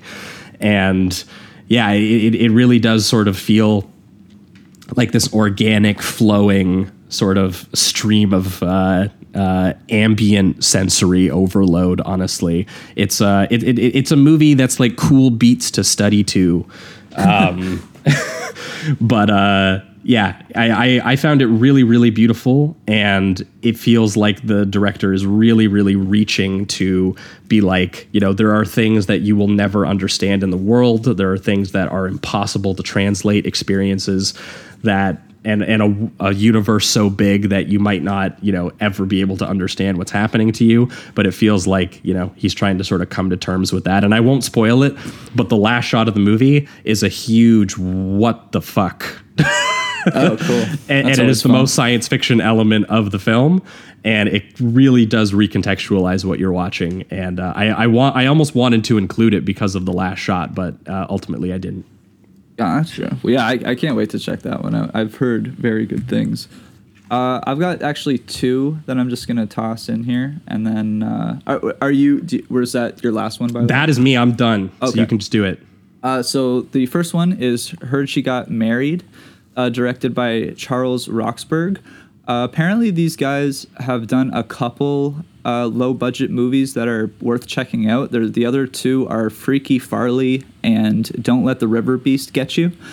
It seems to me that they kind of make these low-budget comedies in their hometown. They seem to be very talented. The acting is very amateur, but it kind of creates this different charm to it a little bit, like, because people are still very sincerely giving off their performances. So even when you can tell somebody isn't a professional, the lines are usually very funny. And so the way they deliver them can honestly give a new spin to it, just because a professional actor would probably refine it a little more. And sometimes when you have the amateur actor reciting the comedy lines, it gives off a kind of new energy to it a little bit. And it's very good. Also, the music is fantastic. Basically, what the movie's about is a musician that had a chance at some major success, but he, for some reason, I can't particularly remember, but he didn't take that chance, and so now he's kind of this guy around the town that people knew that he was going to be a big star, but never quite made it. So he's got a very strange reputation for his fame. But there's some great scenes where he's actually just playing music with his his new friend within the film, who he suspects might actually be a killer or just something's up with him. I believe he's played by the guy, I think it's Ryan Desmarais, if I'm saying that correct. But he's very funny, really good at delivering some of his lines, because he's acting like this very sincere and nice neighbor, and just some of his lines are just so overly happy the way that he delivers them. It's quite funny. So yeah, I would highly recommend it. It's 75 minutes, so really easy to watch. And for the low budget it is, I thought he did some really good photography. There's a lot of shots of him just walking around his old town, and you can tell that. At least I think it's his actual hometown. You can tell that he had a real love for it, or at least has been thinking about these shots for years. He really knew how to capture his city. So, yeah, it was really good. I would highly recommend that one. It's Heard She Got Married again. And then the other one I just wanted to mention, just because it has some elements of movies that we've talked about before, is Spencer by Pablo Larraín, starring Kristen Stewart. The reason it is a lot of the time a drama about Princess Diana, but there are elements of The Shining, and there's some like paranoia in there, and every once in a while they throw in some horror elements. Like there's this scene during dinner where she starts to throw up these I think it's like pearls or something like that. I can't specifically remember, but there are elements of horror and thriller-esque things in here that I really appreciated, and some of the camera work was very much taken from The Shining, and I like just how they applied that thought with Princess Diana in this like giant palace. I thought that worked really well. And just to give a shout out to Kristen Stewart, for me, I haven't seen Personal Shopper, which I've heard is also very good, but I thought that this was her best performance that I've personally seen. A lot of the time with Stewart, who I do like, I just find that she has these mannerisms that she can't quite escape, and I see her within a lot of her roles, even though she's still very good and charismatic. With this one, I felt like she really transformed into somebody else, and I don't see that entirely from her all the time, and so I was just kind of blown away by that. So that would be my last one. Yeah. Well, I think we should get into the top 10, and actually there's one last thing I want to mention, which is not really an honorable mention, but it was actually fixing something that accidentally happened last year. Okay. Which was that we didn't get around to watching it, so I felt like sort of similar to Bad Trip, we should maybe give it a shout out here. The Empty Man. Oh, hell yeah. Yeah, that movie. Somehow Jamie and I did not get a chance to watch it before we recorded last year's episode. So technically this is a last year movie, and it's not on the list for this year. It should have been on the list last year. It would have been, though, yeah. If we had seen it, it probably would have been top 3 for me last year. It's an amazing combination of like a sort of David Fincher-esque digital dark procedural film mixed in with like this creepypasta cosmic horror quality, and it's directed by someone who has been on a lot of David Fincher sets by the name of David Pryor, who since I've actually met, and he is a very lovely man. Nice. And yeah, I just wanted to give his film a shout out here because we somehow didn't get to do it last year, and I felt really, really bad after finally watching the movie and basically having to readjust my top 10 on Letterboxd for that year, and like, fuck. Yeah. I was like, that absolutely would have made the list. Yeah, I mean, when that came out and we started going nuts on it. We did an hour-long bonus transmission on it. Yeah, it was Empty Man fever up in the Patreon, so...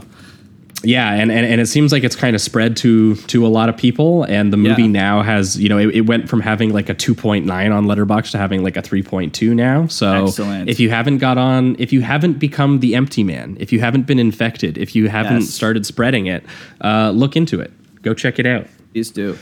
But yeah, that being said, now, because we've already gone so long, we need to get into the top 10. So let's do it. We'll try not to digress too much on these, because I guess it is.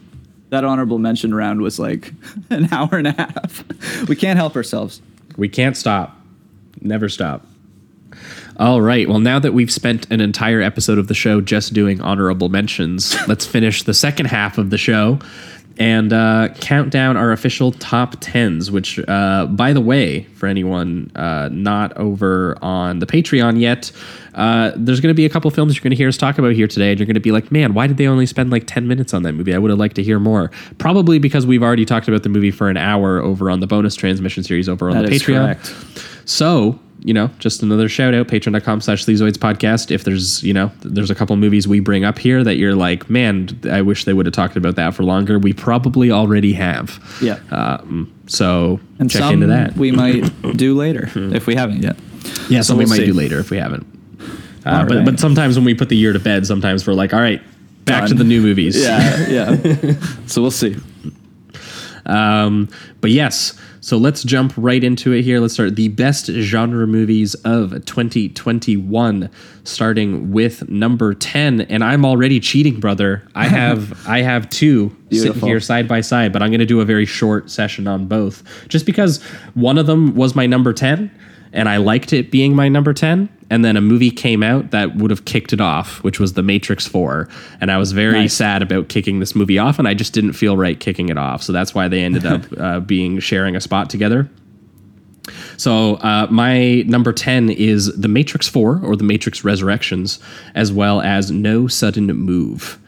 Nice. So they share the same spot. And Matrix 4 for me, I found it to... I do think that, as Jamie kind of mentioned in his honorable mention, that it does suffer a little bit comparing directly to the original film, which is something you can't help but do because the movie does it itself. It constantly shows you shots from the original film in the actual film itself as part of the text.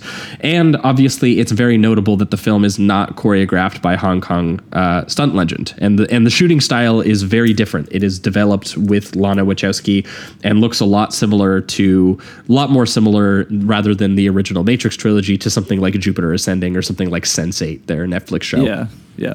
So if any of that bothers you, I think it's understandable. Yes. But for me, I found it just really, really cool to see an artist return to something that they made decades later.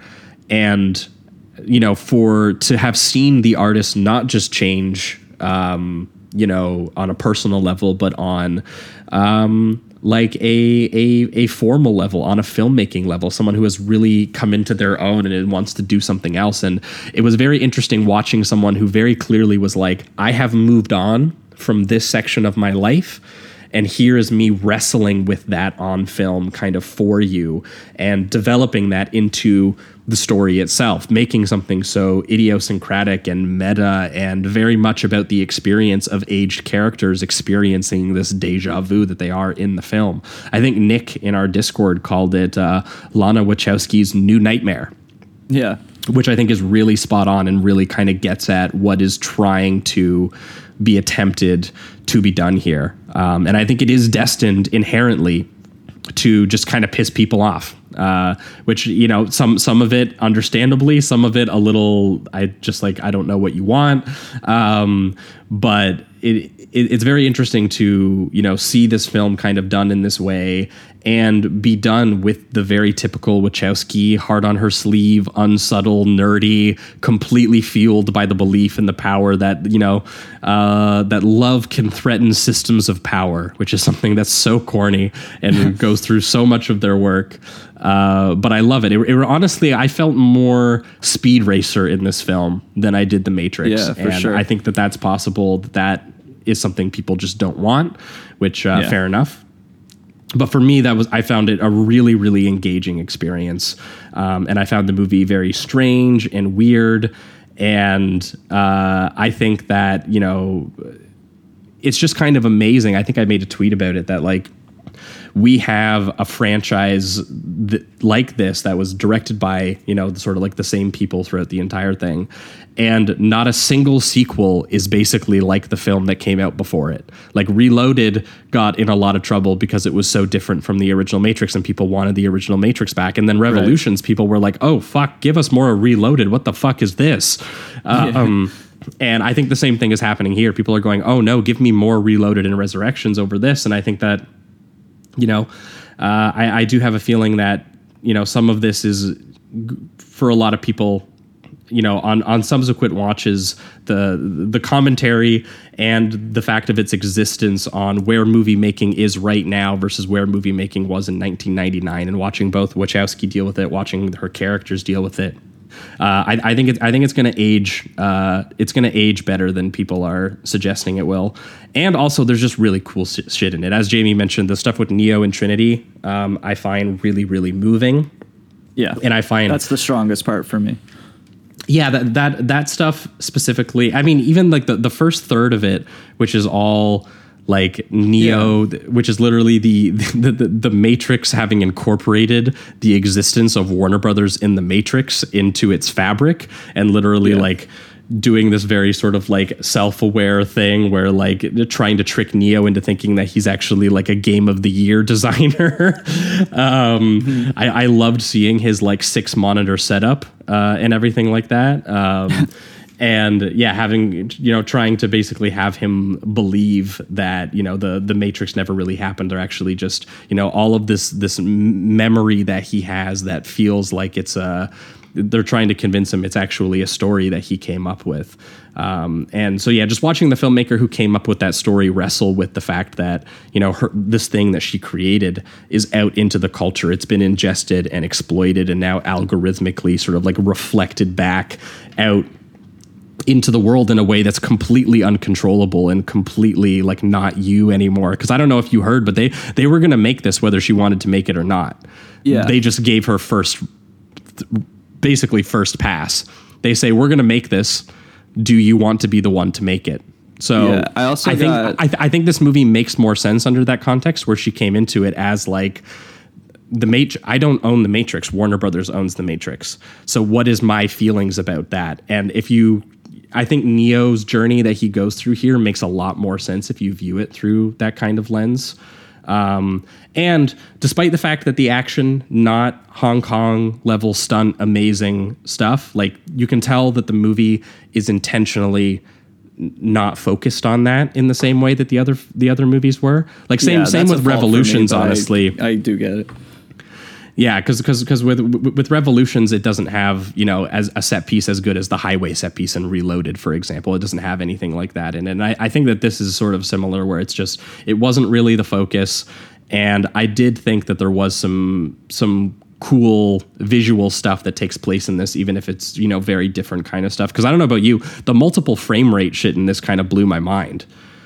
The thing where they shot it with two cameras and they basically in post like slice them together so that some characters could be going in like super clean, pristine slow motion while other characters were in this kind of like faster, choppier frame rate. That was actually an in-camera effect. Okay. Yeah, that I liked the visuals of that. Yeah, I really liked that. Yeah, so like that kind of stuff was really cool, and even some of the fighting, though again it's not Hong Kong levels and stuff. Like for me, it was still competent. Like it still levels above the kind of shit that you would see in a Marvel movie. Even though people are kind of like throwing that, so I think some people are complaining that the Matrix has been Marvelized, but I don't think that that's entirely true. I think there's half truths. I don't want to get into the rabbit hole, but like, yeah, I mean, I don't want to get too crazy into this, but it's just the comedy did not work for me. Tonally, I felt like it was just in that sense like Marvelized 100%. And I understand that. I think that kind of wraps up with her meta critique that she's doing as well, with Warner Bros being involved and the executives making a lot of those jokes themselves, not Neo.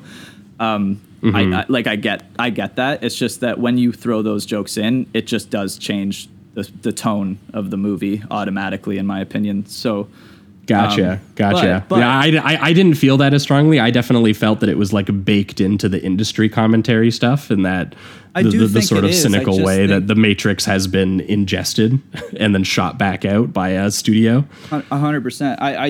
I agree with that, and I like the overall critique of it. It's just that when you apply it to the film, it's still that's what I have to now watch. Like I don't need executive Marvel jokes in my Matrix film. I don't want to feel like I'm shitting on it because this is your top 10 here. That's why I didn't want to like start going too hard, but I just felt we just haven't had a chance to talk about it because we didn't. It's one of the few we didn't do a bonus transmission on, right? Yeah. So I just felt like the comedy just kind of swiped the tone that I was. Maybe it's just the tone that I'm used to, but it's just like at the same time, I don't like this tone in general. So that's fair. But I also wasn't talking about comedy. I was talking about the action at that point. Was what people were saying was like, oh, that was Marvelized. like really bad. Yeah, no, I don't think.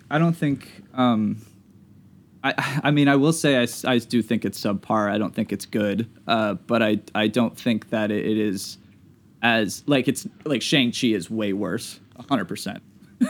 Not even close. like that kind of thing. I didn't mind the fight between Neo and Jonathan Groff, who's playing like the new version of Smith, and I actually liked the new performances by the characters who were playing old characters. Like Groff, I think is really good as Smith, kind of like echoing his performance in a way that I found intriguing, and then Yaha, who's doing Morpheus. He gets to do like a really strange version of Morpheus, which is really cool because the premise is that like Neo, it's Morpheus translated by a computer program version that he has developed. Like it's not the real Morpheus; it's like this fake version of him that's like his friend. Yeah. So that kind of stuff was really cool. But yeah, we won't get too deep into the Matrix because I still do a bonus transmission on it. I might maybe we'll rewatch it and talk about it or something like that because I know it is kind of the talk of the town right now. But I do think that it's flawed, and I acknowledge that it's flawed, but I do think that a lot of the pros and weirdness of it outweighed a lot of the flaws watching it for me. And I do think that despite the fact that it is this very hyper digital kind of sentimental mess of a movie, I think that it really does effectively blur the fiction and reality that it's trying to do between both the industry and the existence of the Matrix in our world and just the Matrix as it is and all the iconography. And you know, I don't even know how you would come back to the Matrix after the Matrix changed what action movies were for 2 decades, you know? Yeah, I mean, like in a way, the thing is too with it is that I didn't even really want this movie. So, and then when you find out that Warner Bros. Basically told Lana like we're making it regardless, I totally understand why she's doing what she's doing in this movie, and that part of it I respect the hell out of it. It's just that. Yeah, it's definitely a very personal film. In a Matrix film, especially having 3 prior. That say what you will, they are all different, but they have a very consistent tone that is not this movie. Sure. And so I just I think that's what it was. But I do love when I'm watching it the middle finger that she's clearly giving to the industry and just and kind of like and I don't mean this as a negative thing. A certain type of fan that had certain expectations that I do have a respect for. It's just kind of similar to how I feel with like Spider-Man 3, for instance, where it's like you can tell that Sam Raimi, I think, was doing a similar thing in a way where he was kind of giving a middle finger in certain moments to the execs that wanted specific things. And I like that movie, but there's, once again, it's just because of those tonal changes that he does in order to flip the bird, it changes the film for me and how I perceive it. And then having the 2 films, or in this case 3 films prior, that have this kind of locked in tone, it just, the curveball doesn't always work for me. That's I guess what I'm well, we can dive more into it another time. Yeah, we'll dive into it another time. But yes, Matrix 4 just barely snuck into my list because I didn't, and because I didn't want to kick off No Sudden Move, which is the other one, which was the new Steven Soderbergh film, which we kind of caught very early in the year. It was one of like the first, I think, 4s that we gave out. I think we did a bonus transmission for it as well, so I'll be kind of brief on it as well. Sure. But it is a really cool little deceptively bleak kind of period noir crime caper kind of film, and it's basically about a bunch of low level schemers from their point of view trying to climb up the industry ladder and trying their best to sort of like navigate this sort of like criminal game / system that's been over the course of the mystery of the film, we learn that it's been distorted and warped to the advantage of people in power and people who have corporate power specifically and are maybe unseen. And basically, they're the house. It's all of these small time thugs basically pointlessly wrestling against the fact that, the house has the advantage. And I found that once that's sort of revealed over the course of the movie, I found that to be really strong. And there's a lot of really great performances in it, like Don Cheadle, Benicio del Toro, Ray Liotta, Brendan Fraser, The God. Hell yeah. Kieran Culkin, Julia Fox. Like the Matt Damon shows up for his regular Steven Soderbergh cameo. So yeah, I found that despite the fact that the movie is very tonally playful and kind of funny, and the characters have a lot of personality to them, the sort of larger portrait being played reminded me kind of a little bit of the Coen brothers. Where there's these characters are kind of trapped in a system that they can't see entirely, and then they, over the course of the movie, they kind of get a glimpse of it. And cool just to see someone do, again, sort of go back to noir elements, guys in the suits and the hats with the guns. Hell yeah. Doing little heists, that kind of thing. Absolutely. A lot of fun. Well, speaking of guys in suits and doing, not a heist, I guess, but like espionage, my number 10 is Cliff Walkers. We can actually scratch 2 off here because it's my number 9. Oh, that works. And that's directed by, why don't you say it so I don't fuck it up again? Zhang Yimou. Nailed it. And sort of like Abel Ferreira, a director who, as long as he keeps pumping out a movie a year, he'll probably be on the list most years. Yeah, he's got such a control of his style. It's unbelievable. Like basically with this film, the reason it worked for me, because I'm not entirely sure how historically accurate it is, just given the country behind it, like, because I know that a lot of these have to be approved by Z. So it's just that sometimes that can get a little muddled when they're trying to tell a history based on, the country.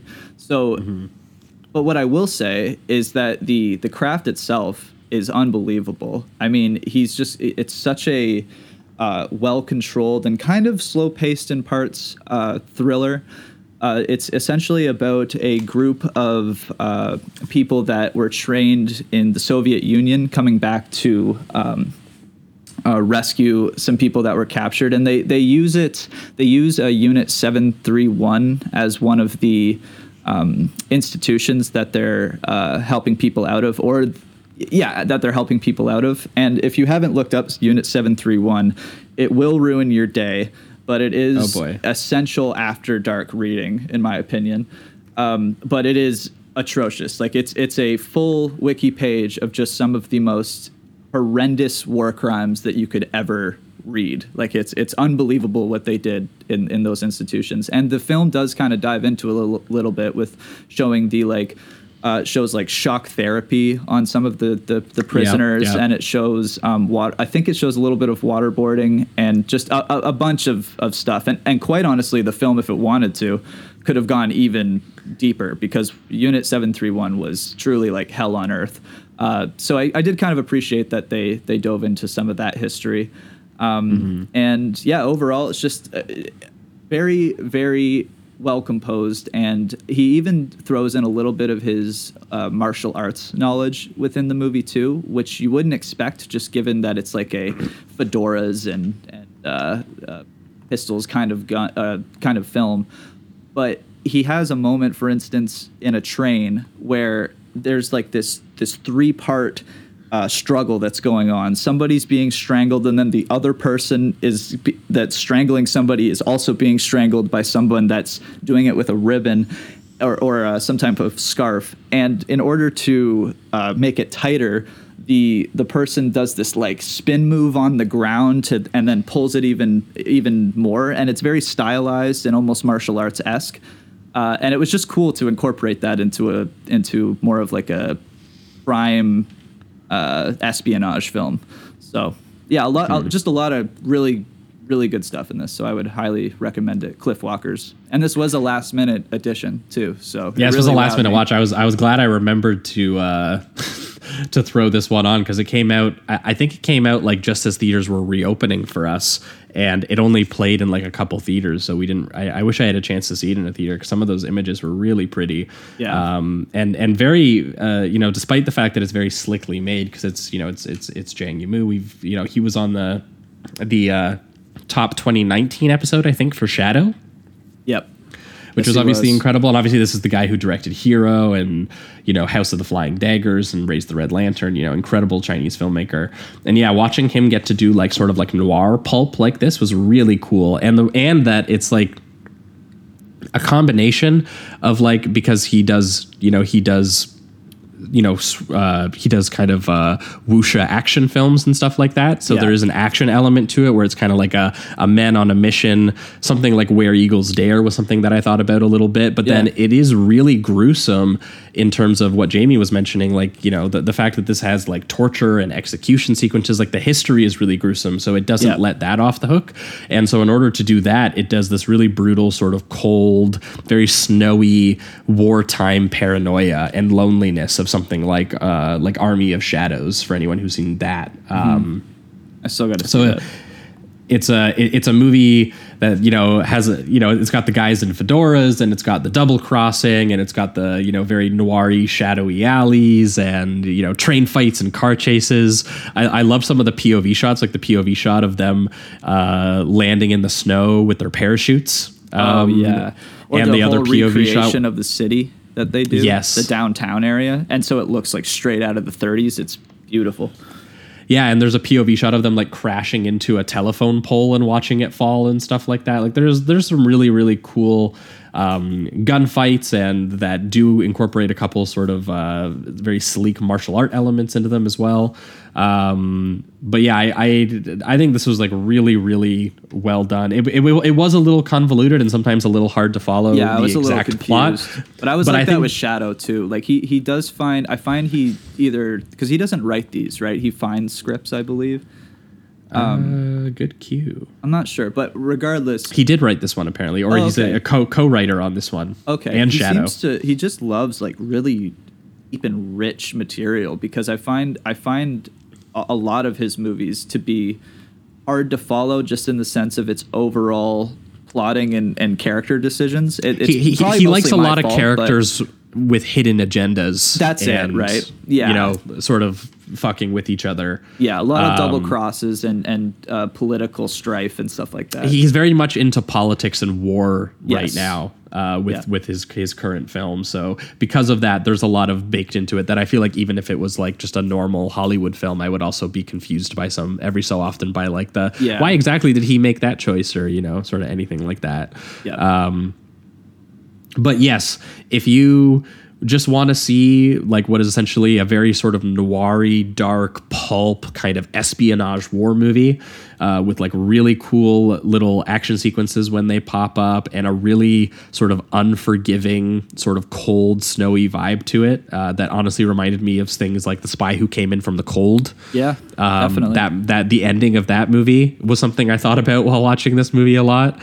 Also, I thought about filmmakers like Hitchcock and like Fritz Lang and other people like that. It's really cool to see Jang make something in this sort of like visual department, because I don't think he's ever sort of like popped these references before. He's always trapped making sort of like wuxia films, not like World War II films like he is here. So I think that's really cool. And also there is some Tarantino-esque like spaghetti western twanging in certain parts too that I thought was kind of funny. And and I found it does have despite the attempt at something kind of nice near the end, it is quite mournful and bleak and kind of brutal. You do see people going through hell to get there. It's that kind of story. Yes.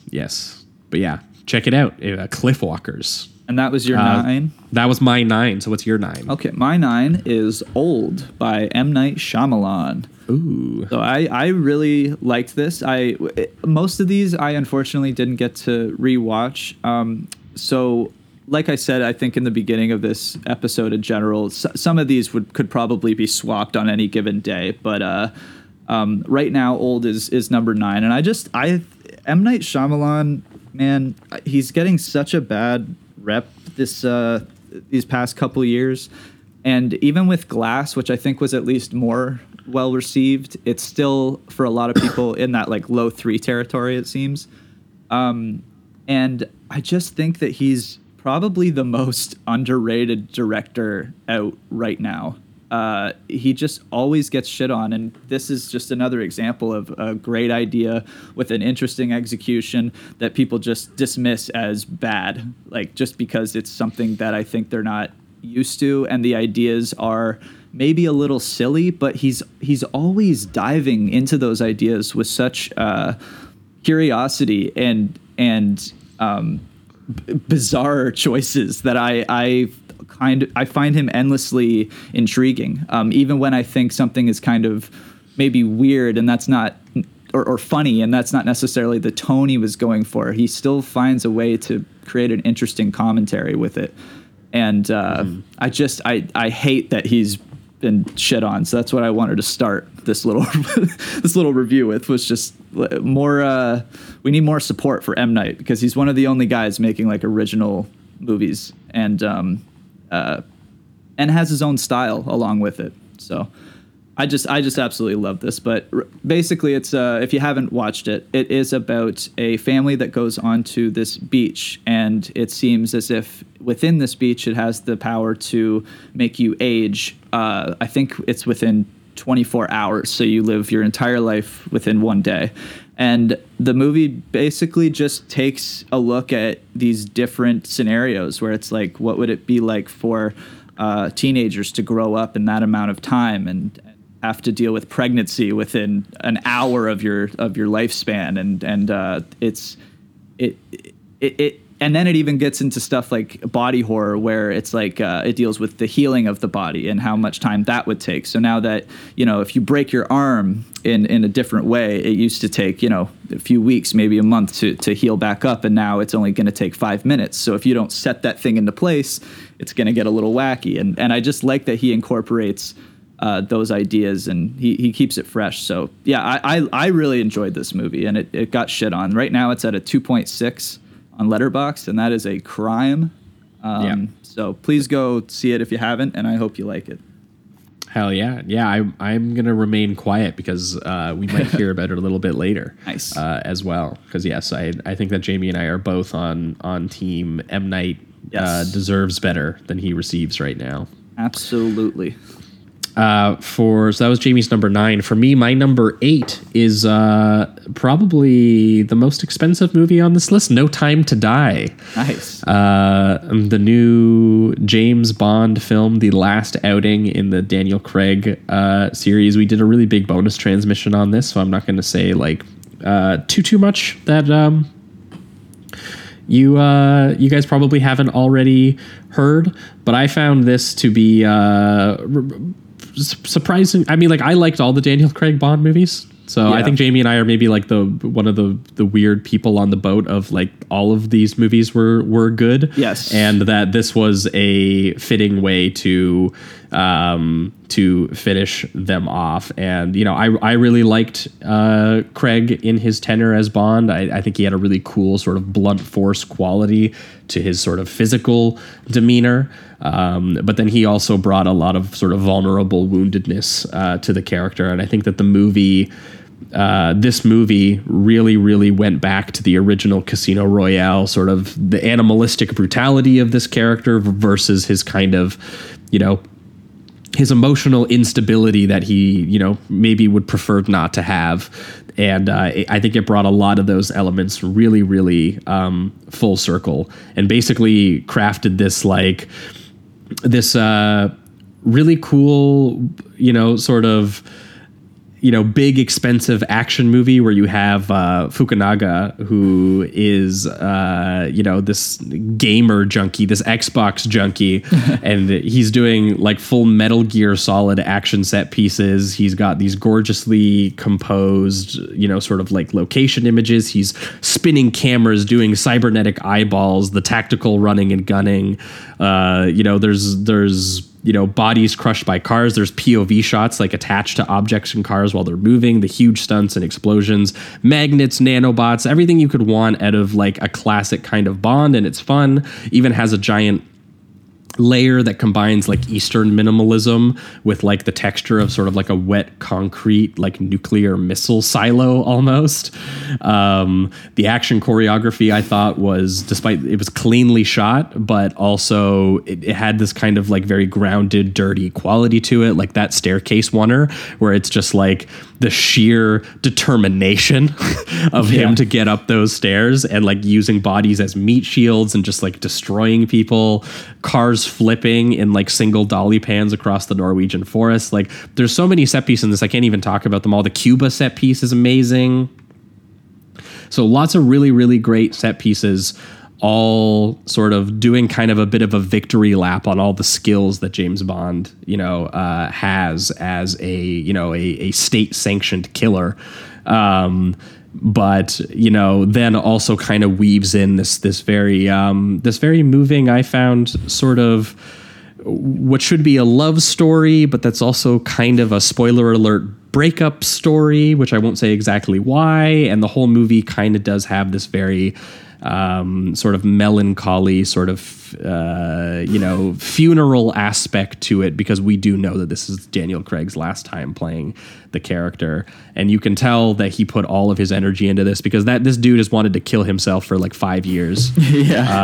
And you get that kind of weariness out of his performance, but also you can tell that he really put the effort in, because he was like, I knew. He basically is the one who decided what the story was going to be. He was the one hiring and firing writers.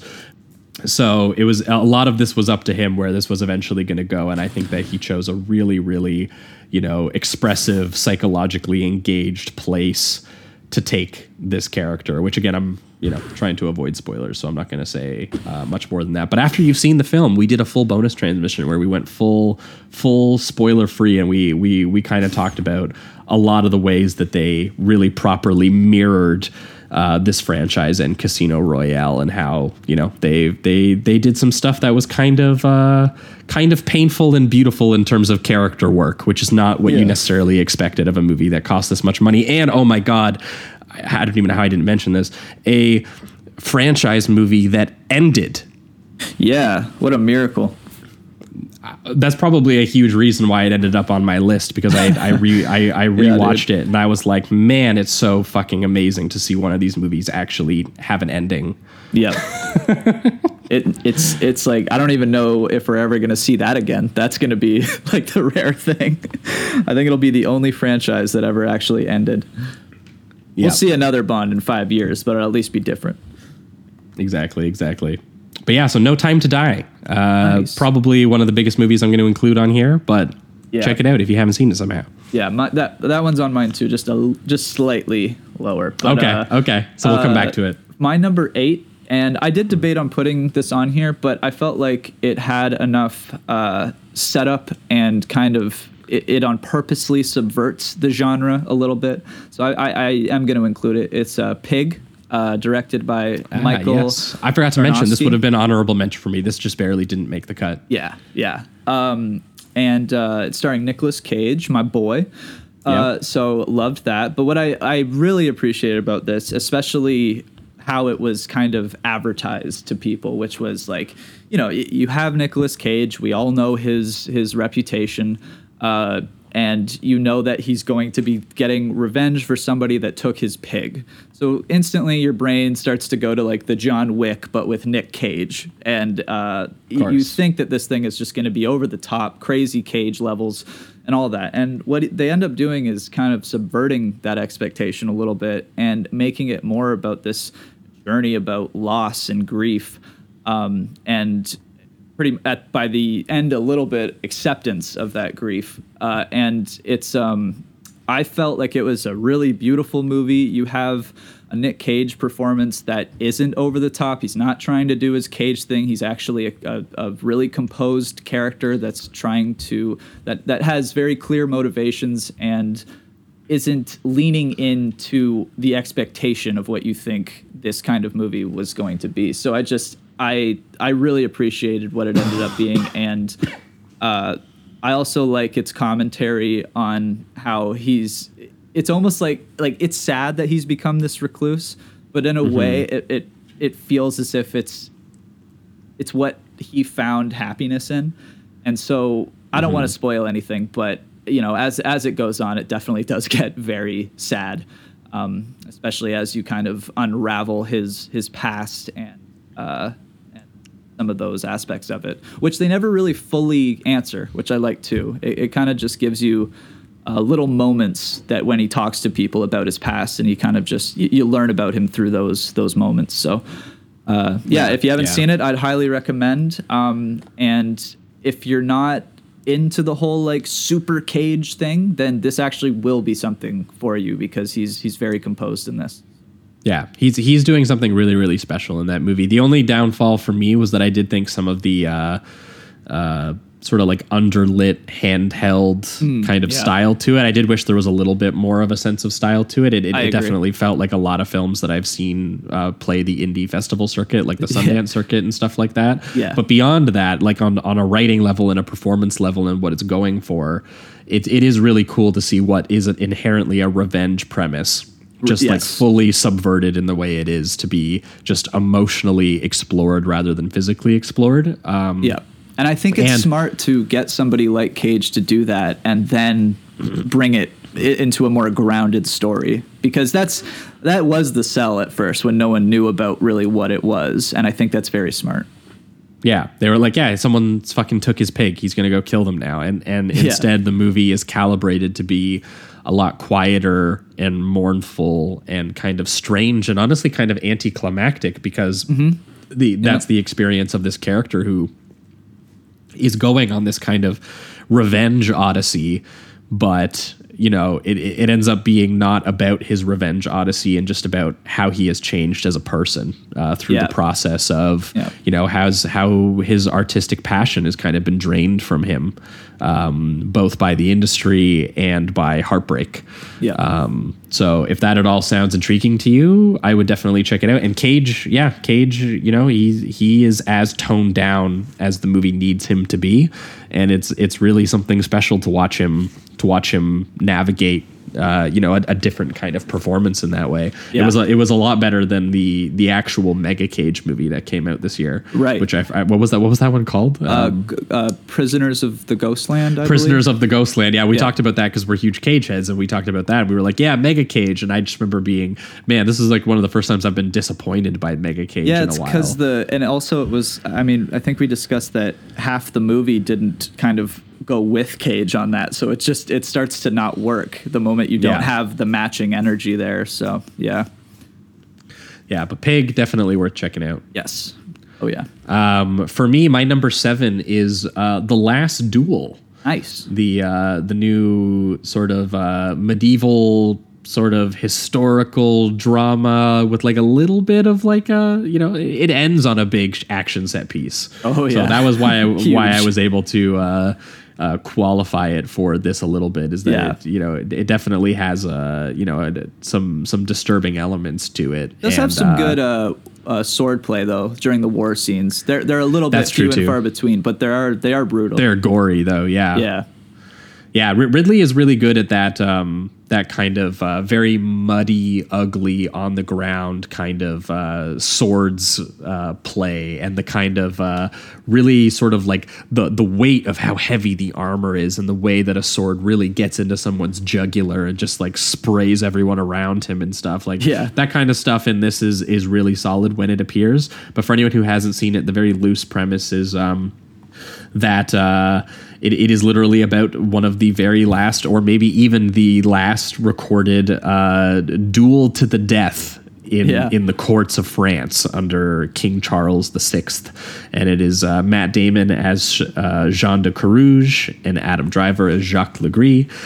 Thankfully, because Ridley is a god, not doing French accents. Yes. He was like, fuck you, just pretend they're French, like whatever. They're in France, you know it. Yeah. And the sort of inciting incident and the reason behind this duel, which they open the movie by kind of setting up that this duel is going to happen.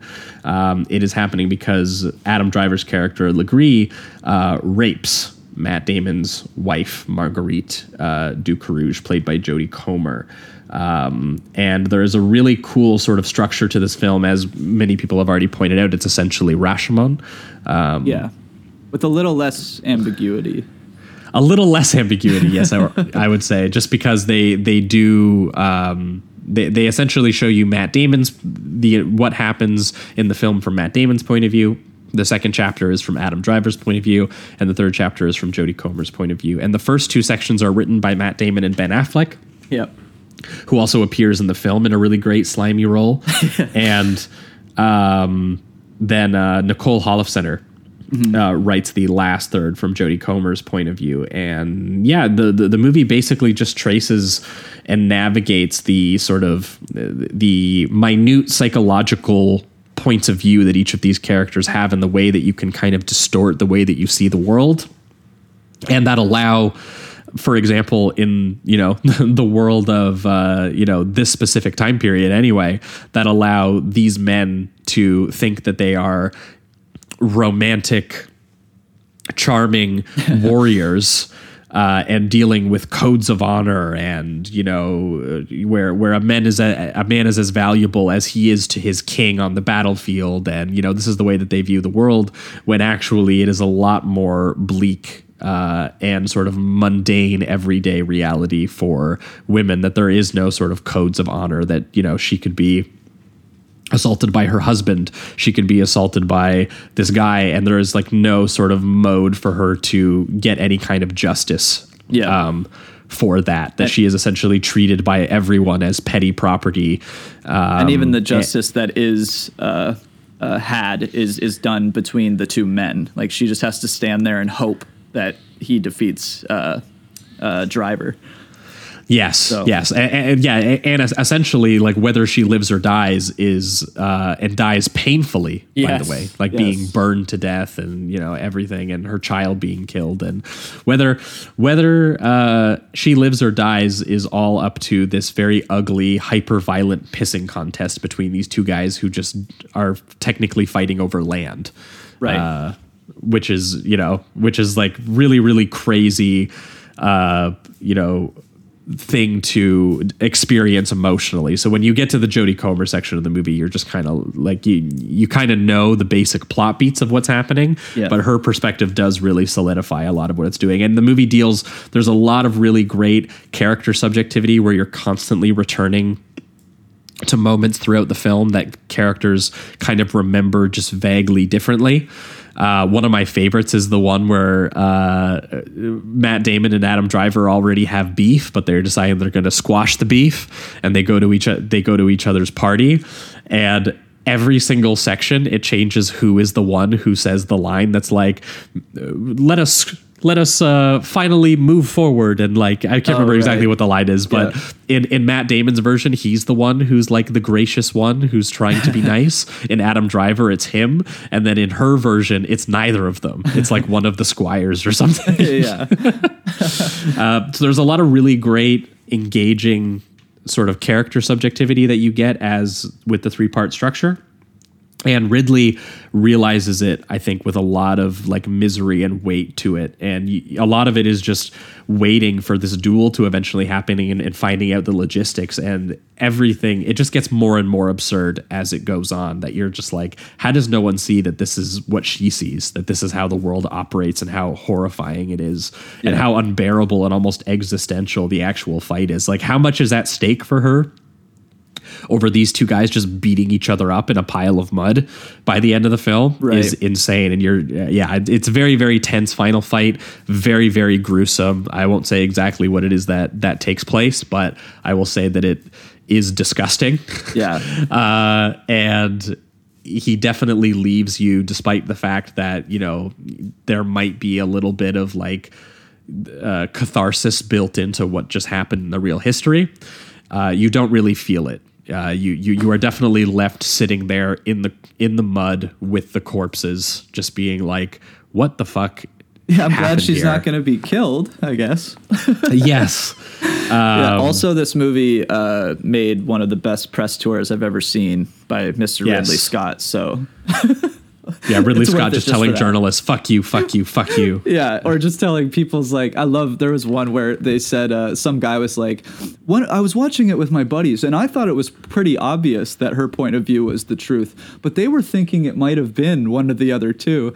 And Ridley, he was like, are you fucking joking? Are you a fucking idiot? Yeah, like it's just great. Anyway, Ridley's the king, but that one will be on my list a little later. All right, cool. Your number 7. My number 7 is one we have mentioned, No Sudden Move. by Cool. Steven Soderbergh. I had an absolute blast with this. It was also great to see Big Boy Fraser on the screen. That was awesome. Yes. I just love him so much. Chunky King. Yeah, and he's bringing it, man. He's coming back. I hope to see more of him. But everyone in this is fantastic. I just love like you said, the kind of Coen-esque stupid criminals that are seemingly good at their job, but just seem to keep fucking up more and more as the movie goes on. Also, I like just that it's not even necessarily sometimes characters being bad at their jobs. It's just the people they choose to trust is also a factor in their demise. So there's a lot of fun to be had in this, and I don't have too much to add. I just thought it was really well put together. It did remind me of a Coen's movie, and it's just got some great performances and some really funny writing too. There's a lot of really great jokes that even kind of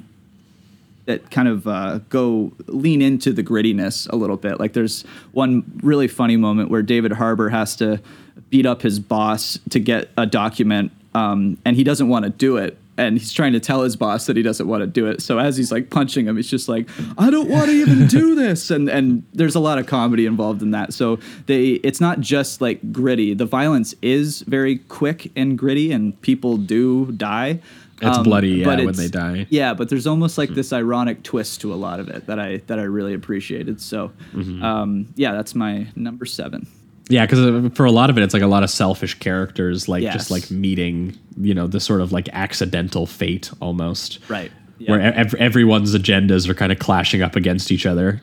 Yeah, and I love that. It's just, it always leads to really fun pacing. Like most of those movies are really fast paced, and this one is no exception. Like it really just, as soon as it starts, the entire scheme is entertaining endlessly, and every character's inclusion in that scheme is very interesting as well. A lot of good crisscrosses and all that. So, yeah, and despite the fact that it's old fashioned, it has this really sort of unique kind of like modern look to it as well. Yeah, because of the digital stuff.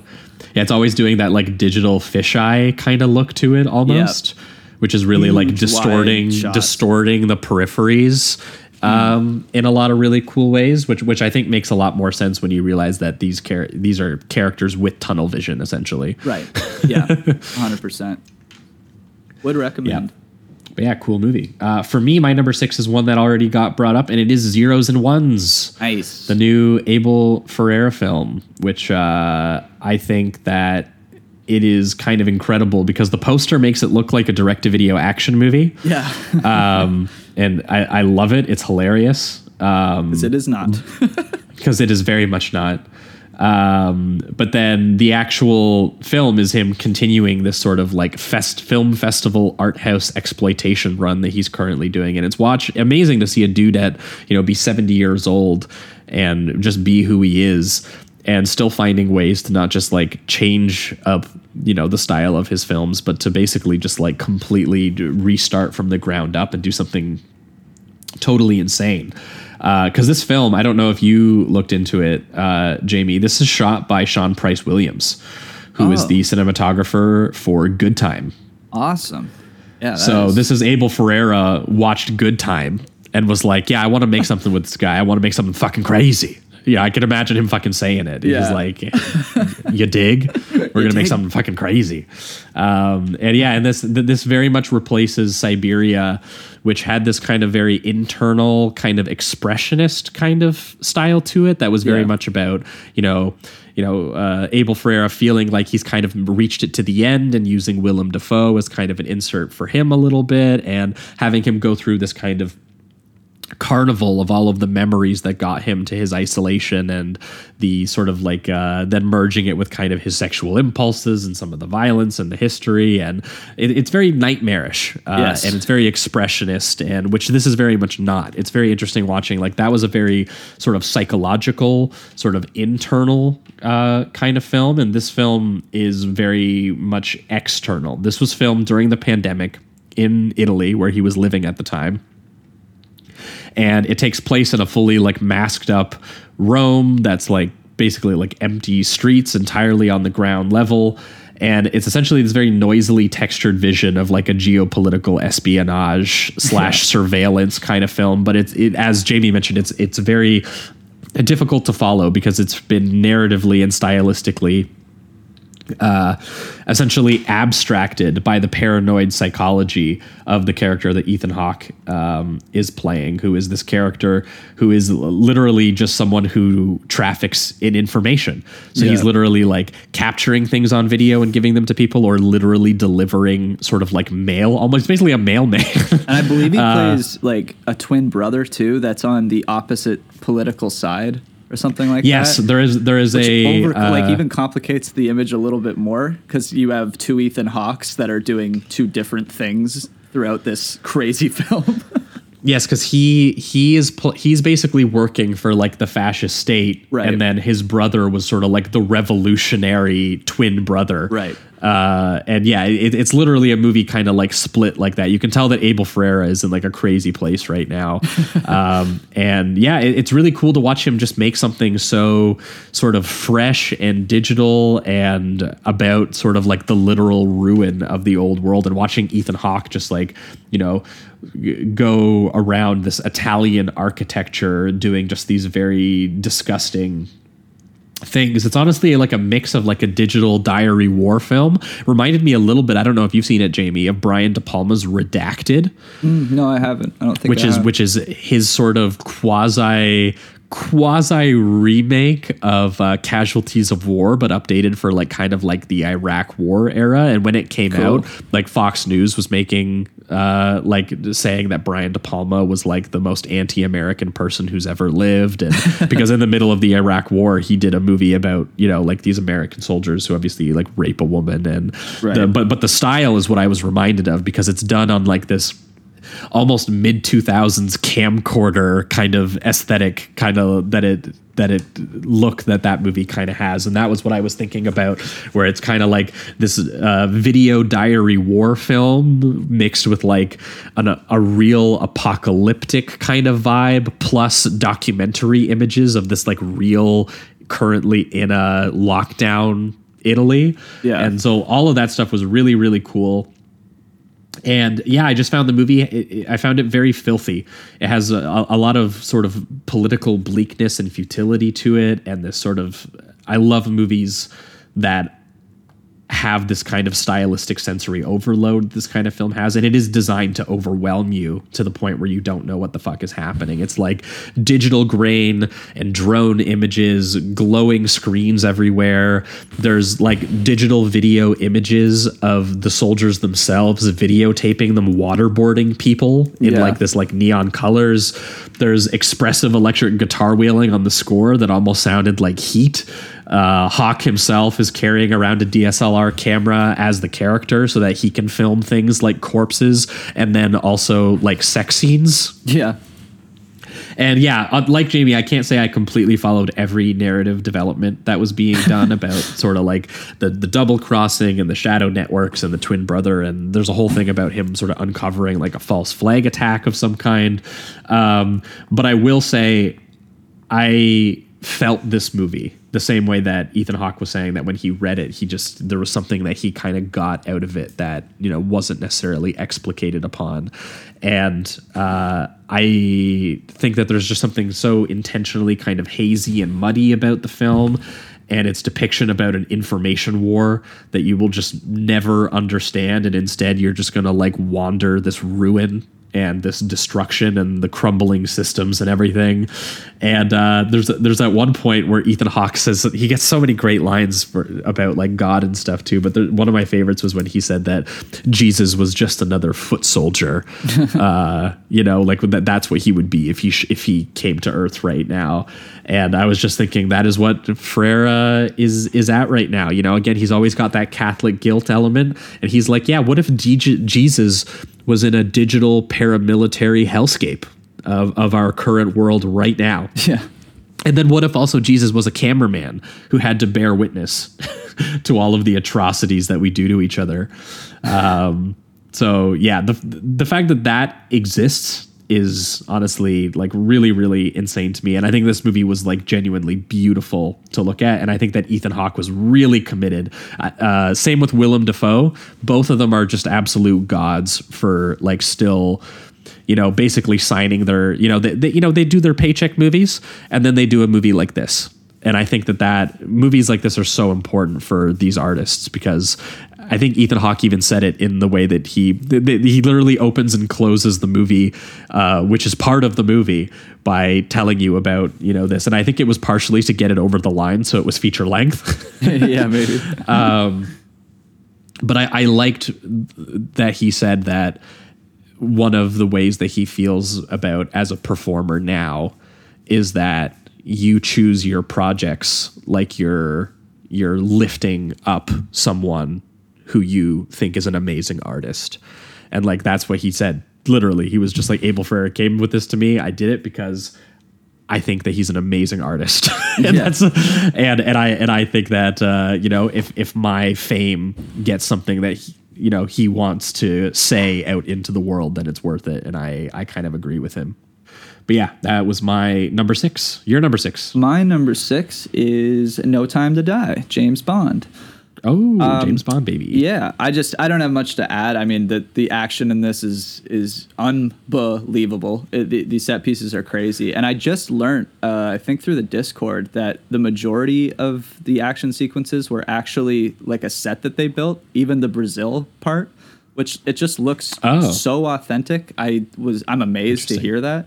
I'm sure some of it was on location, but apparently a lot of the action stuff was actually a rebuilt set. So just incredible filmmaking. And that's just what I heard. So maybe I'm wrong. But regardless, I thought this was a very fitting end to this version of Bond. A little bit of my like fan boyishness of Bond was mad at maybe initially at just the balls that it takes to do what Fukunaga does. I rewatched it over the holidays with my mom, and I will say that she was not stoked. Yeah, and as a like, just because it's the character that we're dealing with, I can kind of understand it. But I just think that if you're watching the previous films that Daniel Craig starred in, at a certain point, I think you kind of have to realize that I think this was the only way it was gonna go.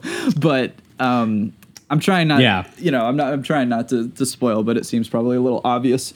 Regardless, I think that these 4 or 5 films are just a really great version of Bond, and this ending here, I think, is a perfect ending to this specific and very tragic character.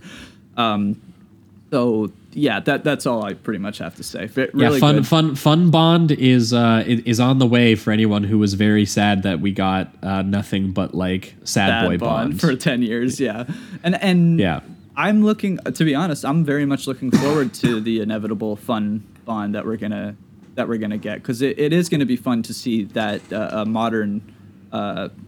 the modern film technology that we have, but applied to a very fun and more episodic Bond, I think would be a good thing. But the fact that this version of Bond exists, I think is very good. And I also think, I haven't read them, but I've heard multiple times that the books are a little bit more in line with a very serious tone and a agent that actually does reflect on the things that he's doing. So I think that this version of Bond is very fitting and a necessary version. So. Yeah, this will be my number 6. Sweet. My number 5 is something we already brought up. Old. Nice. M. Night Shyamalan. We did a big bonus transmission on this as well, so I don't have a whole lot on to add about what Jamie was talking about. But I do think that I could see why this would be disappointing for people who were hoping for like a comeback from like Unbreakable or Signs or The Village era Shyamalan. Yeah. Mostly because this is more of a sort of high concept genre film than it is necessarily a character film in that kind of way. Even though, again, he always finds a way to get character detail into the writing. I don't think this is not like it's explicitly not a character film. Yeah. But it's just, you know, it's not in the same way that those films were. It's more of a strange hybrid between kind of like the stuff that he's been up to lately, the more sort of lean genre things, something like The Visit, right? Was something that I thought about. Something also like The Happening. I was going to say that which is I think what most people are kind of feeling about the film, and which is why a lot of people do think The Happening is like that so bad it's good, rather than probably more intention than people think. At least that's still like a 3 for me, but yeah, it's not one of my favorite Shyamalans, but like it's definitely there's some really dark imagery in that film and stuff that works more about that film than people give it credit for. Like the whole social breakdown stuff, you know, there is a chilling mood to it sometimes when, you know, some of the questionable performances aren't distracting you. And so but for me, yeah, I think that like old like if sort of, you know, you can take Shyamalan, you know, doing his more sort of conceptual genre exercise mode. There's a lot to really love about this movie. Like, it's shot beautifully. The 35 millimeter is great. The way that he shoots the beach and how sort of like elemental everything feels, like the uncensored performances that he does, where people will be talking, but they're like on the side of the screen. Yes, there's so many like abstracted imagery like that. There's so many perversely emotional like body horror set pieces as well, where, you know, again, the concept of mortality and decades of life experience being collapsed, not just into, as we mentioned, like this accelerated logistical time frame of like you're experiencing things happening at a faster rate of time, but sometimes happening in real time in single shots. There's like constantly roaming slow pan tracking shots through a lot of this stuff that gives a lot of visceral impact to, you know, the eventual genre shocks that end up hitting you, like when they're trying to perform surgery and the body keeps healing so fast that they can't actually cut the tumor out, or when the little children get old enough to the fact that they're kind of like in their late teens and that they discover what sex is and they get a woman pregnant. That shot where it's showing the one person walk along the beach and then it does a quick pan over to the kids and you just slowly get closer to them as you realize that she is like holding her belly and you know what's happened. Like the visceral impact of that is just amazing. And then the fact that he always frames it within this sort of emotional clarity of all these people in close up like reacting, and how do you react on such a quick time frame. Like, one of my favorite aspects was that it was just structured in real time.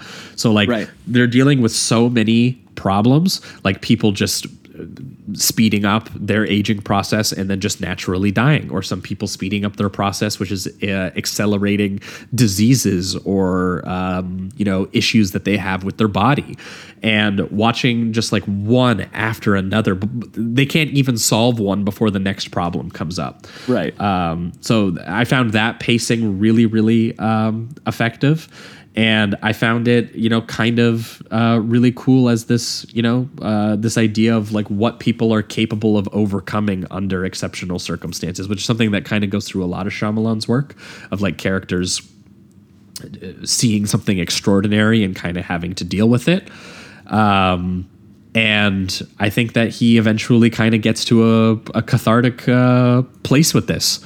Despite the fact that he really puts his characters through the physical and like emotional ringer, at least in terms of like microcosm here, like the things that they deal with. I mean, Jamie already mentioned the woman whose bones get brittle because she's not drinking her milk, and she literally turns into this like like 8-legged monster as her bones break and heal, and she's like trying to chase the kids down. And like there's a great use of, at one point, someone stabs someone with a rusty blade, which then immediately sort of like starts infecting their body, and they can't deal with the infection fast enough because it's already in their body. And like all of that stuff, he came up with non-stop thriller set pieces to get this idea across, and it's still psychologically engaged with these characters and with the experience that they're going through. The only thing that didn't super work for me was like the last literally like maybe 20 seconds of the movie. A little like, just,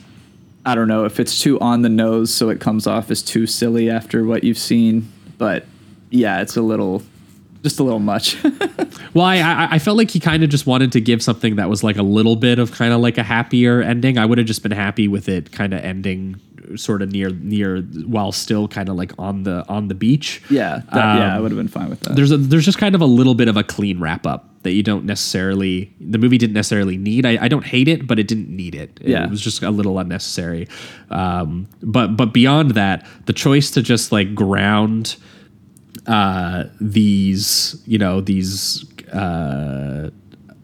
I would say there's this kind of intimate POV of these characters trying to make sense of what's happening to them on the ground level, and to the choice to make that the majority of the movie, and then at the last minute reveal what has been being imposed on these people, which I won't spoil, but that worked for me. It was just I don't know that you need it as, people like to harp on his like, he needs to have a reveal. But I wouldn't even necessarily call it like a twist or anything like that. They set it up the entire time. Yeah. All right. My number 5 is going to be The Last Duel, which I guess we've talked about already. Yeah. For me, I loved the performances, especially. I mean, Damon, Driver, and Comer are unbelievably good. I love all of the recontextualizations of all the scenes that you've seen prior, specifically the funnier ones like with Matt Damon and Adam Driver. Just watching their two egos battle it out as they're giving their perspective is very funny, especially as the film goes on and you just realize how pathetic they really are.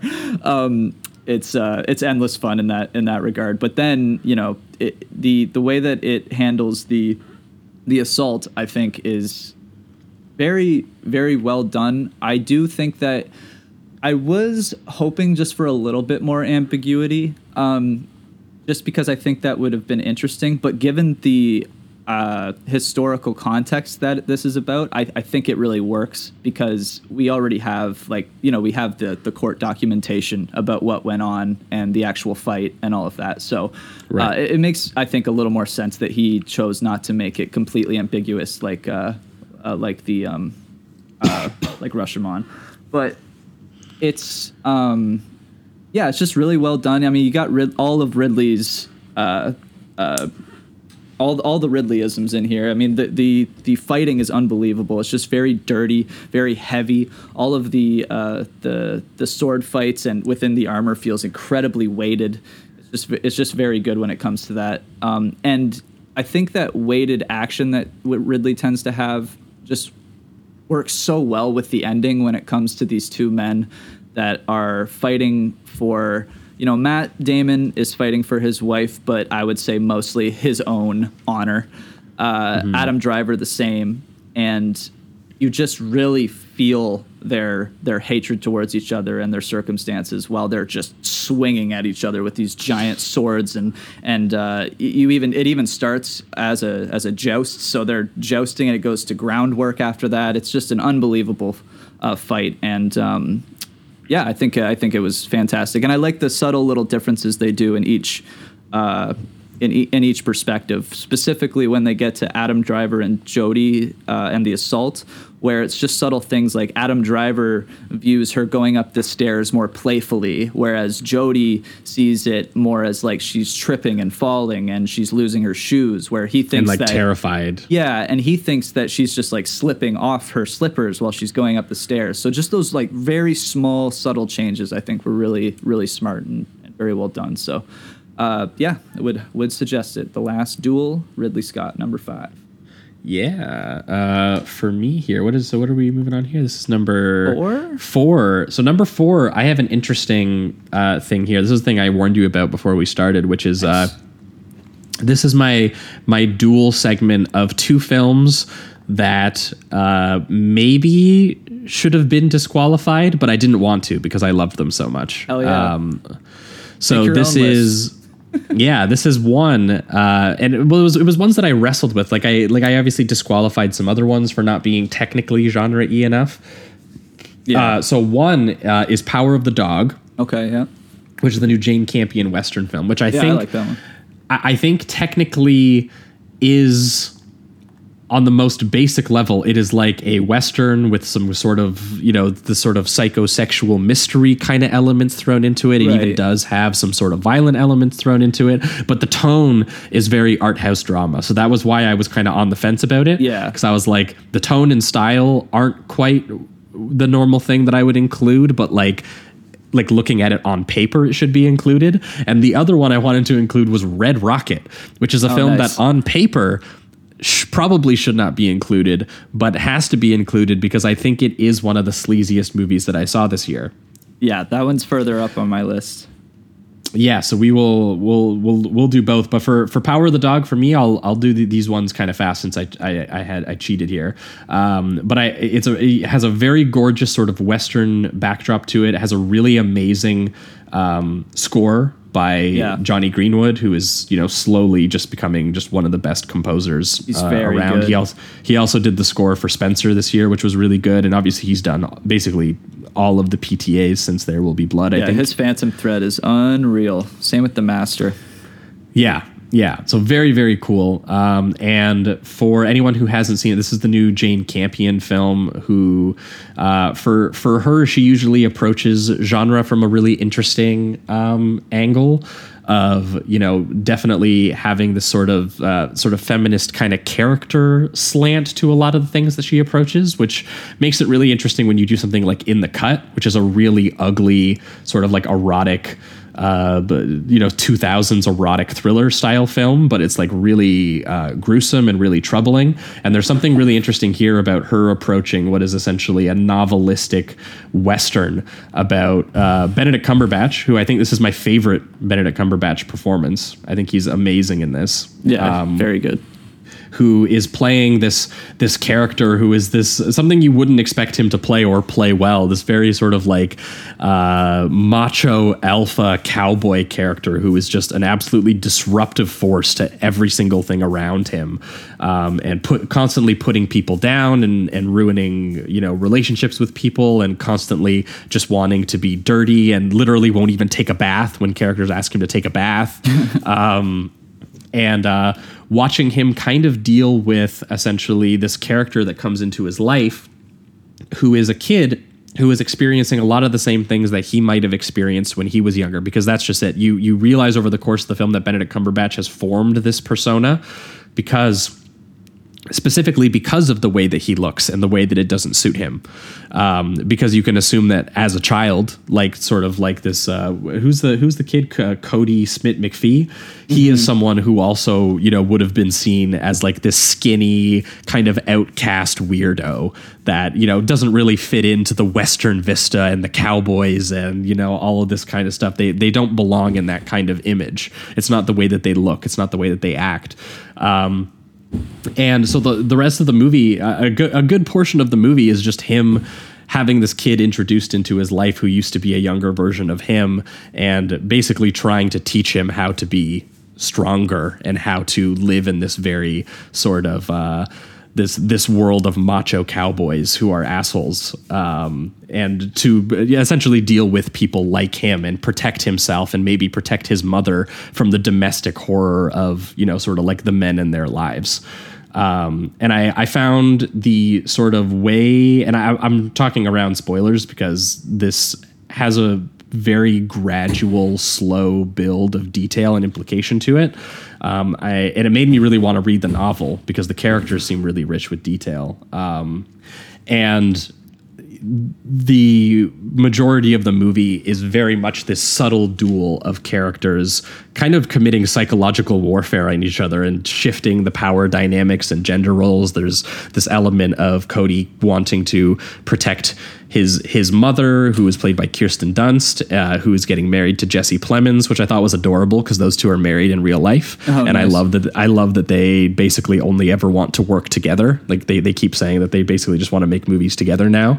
But they are very adorable and have some great on-screen chemistry. And Jesse Plemons is playing Benedict Cumberbatch's brother, who is just a very sweet sort of naive guy who doesn't see the things kind of happening on the periphery and the sort of battles that are taking place psychologically around him.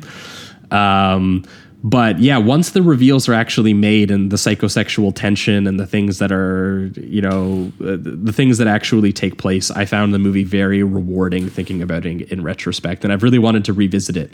And it looks gorgeous. I saw it at TIFF on the big screen. It looked amazing. The Western vistas, the way that they somehow made New Zealand look like wherever it's supposed to be, Montana, I think. Yeah. They did a really good job making that look like Montana. And all the various sort of like cow herding that they do and, all kinds of that stuff. And yeah, it eventually goes to some dark places, I will say, where there is this constant ominous atmosphere of something destructive is going to happen. You're not exactly sure what it was. And eventually, it does occur and you realize you were watching this, this movie kind of about repression and about, sort of these vulnerable characters who find themselves in kind of like this fable about how to, make do in the West when you aren't a traditionally sort of masculine kind of figure for, whatever reason that may be. There's multiple kind of suggested by the film. But yeah, I'd say I want to go into it again with the knowledge of its structure in mind and the eventual destination, which I thought was really rewarding. And then Red Rocket, which is going to be further up Jamie's list. Just an amazing 70s character study. Just a charismatic and resourceful dirtbag motherfucker on screen, played by Simon Rex from Scary Movie 3 and 4 fame. Yeah. And he's amazing. He's so good. One of the performances of the year, absolutely.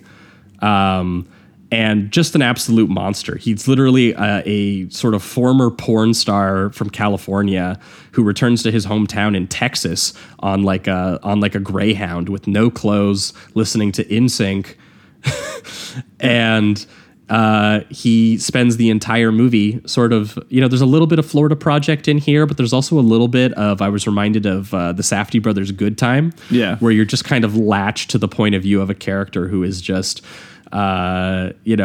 exploiting every single relationship he's ever had around him, very pragmatically not thinking about these people as people because he kind of deems them kind of worthless in his eyes. And just basically being just the most vile, bottom-feeding asshole you could possibly imagine. And just watching this character do it, but also being, once again, incredibly charming and kind of charismatic about it while he's doing it. You see how he gets into people's lives and how he worms his way in, and like you kind of understand it, and also see the kind of where he came from and the kind of the class desperation that kind of mindset was generated from at the same time. So yeah. Very gross movie, but very funny and very beautiful, and the most full frontal gags of the year. So many shots of his penis. I couldn't believe it. Yeah, it's great. I'll we'll describe. We'll go back to that when we talk about it on Jamie's, I think. Yeah, for sure. Sweet. So my number 4 is Titane, directed by Julia Titane or Titan? Yeah, whatever you French people say. Directed by Julia. How do I say this one? These names, man, I can't. Oh, I don't know. Yeah, Ducournau. Ducournau. We're supposed to be French. We're supposed to have a little bit of French in us too. Yeah, we're just dumb English people. All right. Yeah, this is perfect. We can do it at the same time because it's also my number 3. So let's get it out of the way. Perfect. Yeah, this is quite the film. I mean, this goes from like being a slasher kind of serial killer on the run to a familial melodrama to a gender swapping body horror.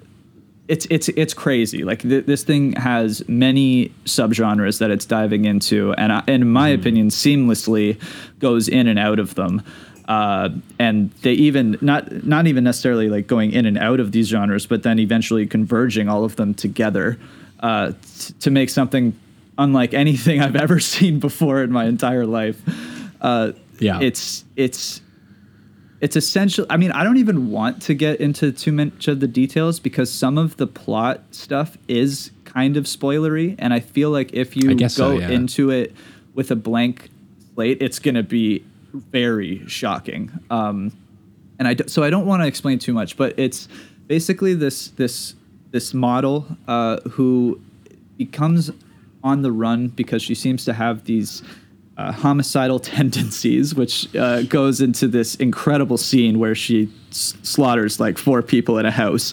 And that's as much detail as I'll get into for now. But because she's on the run, it also eventually leads into her being pregnant with a you know what? I don't want to spoil that either. That's the thing. There's so many. No, that you can spoil. I think everyone's familiar with the premise of the film by now. Yeah, true. Okay, so she gets pregnant by a car. Yes. This is the way people have been describing it. She was like, "Have you seen the movie where she fucks the car?" Oh, okay, yeah. So essentially, it becomes this thing where it's like a human being giving birth to this metal human hybrid. She has to deal with all of the body changes, and she's also dealing with some internal gender identity issues. So she's kind of struggling with wanting to be in this more masculine crowd while also being pregnant and kind of eventually, not at first, but eventually kind of enjoying the idea of being a mother, but doesn't want to stray from the relationship that she's made being the masculine version of herself with her newfound father. This all probably sounds incredibly complicated, and that's because it is, but surprisingly, all of this does converge really well into a very coherent and bizarre story. So, yeah, that was my number 4. Yeah, it's my number 3, and yeah, I think it's a really great combination of one, new French extremity, like gore, essentially. It's like it's a pretty gross movie. You get some body horror in there. You get the sort of the art house sensuality of something like Claire Denis. Mm-hmm. You know, I think when we did the bonus transmission, we brought up like Beau Travail was kind of something similar to like the Dudes Rock firefighter dancing sequences that take place in the film. Mm-hmm. There's a little bit of Cronenberg, Videodrome, and Crash with the slow bodily transformation into like a post-human being, plus also how it's connected to like a sexual fixation as well, because there's the whole deal with the car stems from this kind of childhood trauma that mixes metal flesh and, you know, has to deal with kind of like a father figure. And it's been really interesting reading what the director has to say about it, because she was talking about that when she approached the movie, she was saying that, you know, an idea that kind of upsets her is that, you know, flesh and skin is something that's very prominent in her films, like in her last film, Raw, too, the coming of age teen cannibal movie or whatever, because, you know, it's what makes us these external beings. It's the first barrier of expectation is what she says about it. It's like based on what your flesh and your skin and your hair look like, that deems kind of like who people think you are. And that doesn't, and to her, that's like ridiculous. So this whole movie is literally this woman literally shedding her skin and her flesh and everything and becoming what she actually is on the inside, which is this kind of, you know, metal fetishist. And so the early serial killing scenes are so interesting because it's literally just this very ugly, aggressive expression of rage at the idea that, you know, her father expects her to be this cute little daughter. This girl that she met and might be a girlfriend, you know, can't actually fulfill her sexually because she wants to bite her nipple ring off because it's metal. You know, even how she expresses her sexual interest in metal and cars at the car dance show, it can't be expressed properly because everyone just views her as like a stripper and then starts trying to like berate her after the shows and things like that. So it's literally like she can't express the things that she's feeling internally because they're kind of like taboo. You know, there's nothing she can really do about it. So the whole movie is her shedding that and eventually becoming this, you know, this sort of, you know, this post-human metal fetishist being. And it's very funny in the early scenes watching her try to have a normal relationship with like a father, a girlfriend, to people at work, when she'd have a much easier time living in the Tetsuo, the Iron Man universe, hanging out with that guy. They'd they'd have great soulmates. conversations. Yeah. And then it eventually combines into this story with the Vincent Lindon character, who gives this very incredible, one of my favorite performances of the year as well, a very physical performance where you just see this like vulnerable, sad, giant buff Frenchman. Who essentially wants to, I'm not going to spoil exactly what it is that's going on, but he eventually develops a relationship with this woman, and they are both in their own way characters kind of dealing with the fact that they kind of don't really fit in, and it turns into this kind of familial, almost rom-com drama in a way, a little bit, where like maybe these two can give each other what they've been, trying to look for. Maybe they can sort of Vertigo style mold the other person into the person they want them to be. Eventually we end up kind of getting this, despite the fact that this continues on the body horror elements and it keeps getting gross and weird and taking it to as many extremes as it can, you eventually get something that is kind of tender and cathartic about kind of unconditional love and accepting people for who they are on the inside, despite what, all of the sort of identity factors that people project onto each other. I won't spoil it more than that. Yeah. So great film. That was my number 3. So Jamie's number 3, I think. My number 3 is going to be Dune, directed by Denis Villeneuve. Hey, we can knock this one off the list too, because that's my number 2. Beautiful. That works. Look at this. Flying through it. This was, to start, visually insane. I mean, just one of the most beautifully realized worlds I've ever seen. Shame on all of you in the Discord for doubting my boy Denis. My God. Yeah. He pulled through. I mean, this thing is, I've never read the book, but Josh has told me that it is very heavily detailed, a lot of character work, a lot of internal monologues. So in order for Denis to really sell this world and for us to understand all of these people's political motivations and emotional motivations, I think he's one of the only ones that could have done it today, honestly. I even watched Lynch's 80s version, and I will say watching both, still I'm a little confused on some of the politics because this is such a dense movie and a dense story. I just think Denis, what he mostly focused on was what it feels like to be within each ecosystem and kind of diving into each kind of, you don't want to call them tribes. Like one of them seems more tribal just because they're more within the desert and they don't have all of the royalty politics that Timothy has to deal with. But each section has kind of their own beliefs and their own systems, and seeing all of them intertwine and collide with each other is endlessly intriguing. And I think that I especially loved the more dark imagery that he did with like the Baron, like having him be this, like instead of just having him float, but designing his robe to meet the ground so that it looks as if he's like a 20-foot tall god of some kind, I think is a really cool choice, especially compared to, once again, I'm saying all this without any knowledge of the book, but especially compared to Lynch's Baron, which I do like, but his is a little bit more like comical the way that it's presented, just because he's floating around, he's got these like boils on his face, and this version of him is just so evil and dark and powerful.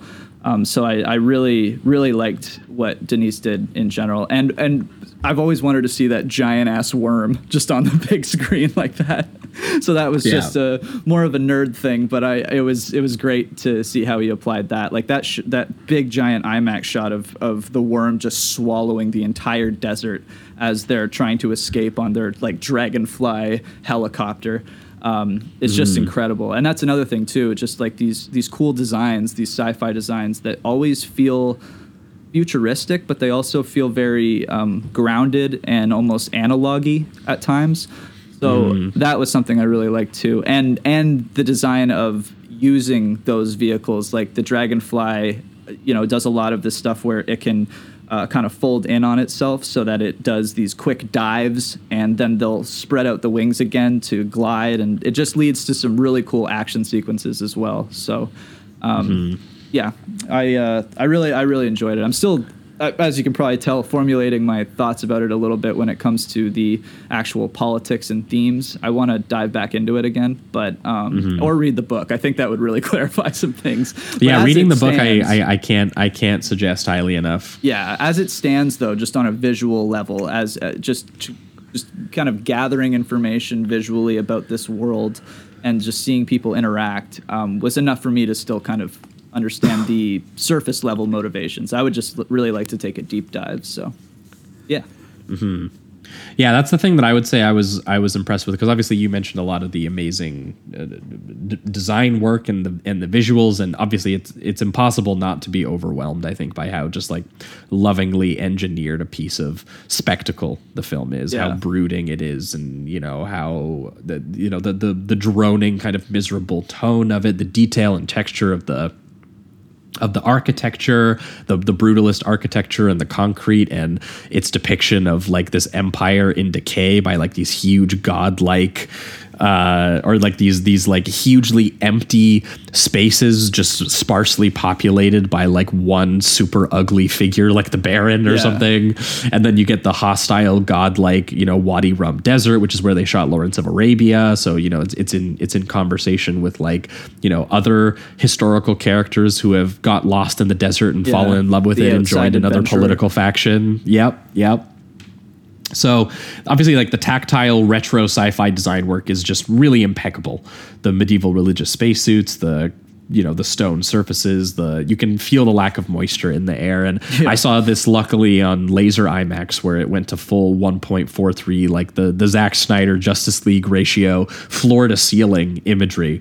And you just felt dwarfed by the sheer magnitude and mythic size of this universe that he has kind of come up with. And I really respected that was the mode that he went, because, as Jamie is kind of saying, he felt a little confused because he doesn't know the material. And I think that is absolutely fair. And I think part of the reason is that Villeneuve intentionally removed he kept it as economical in terms of exposition as he could have kept it. A lot of the things you're supposed to feel, and a lot of the things that even characters are doing on the periphery, like some of the characters are less psychologically engaging than they are in the book because you don't get their thoughts. You don't get to hear their schemes within schemes, like in their brains.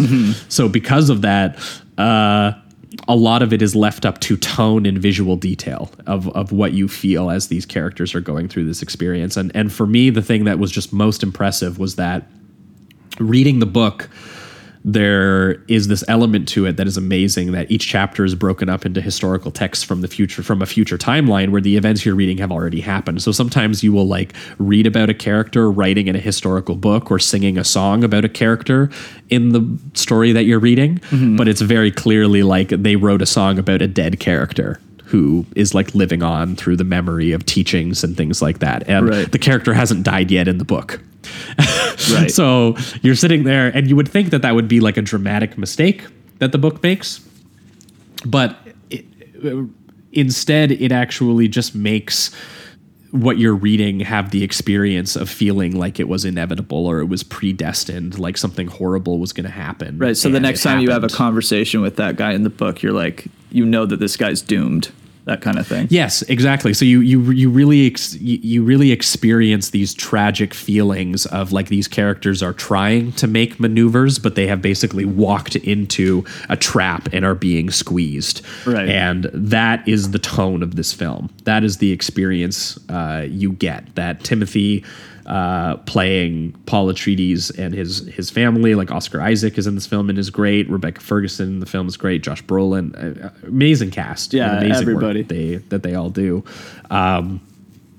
But you're essentially watching this family caught in a centuries-long destructive political machine that involves, like these other house families who are used to running sort of like slave labor camps, and you get, then you get the entire sort of all the other political families in the houses.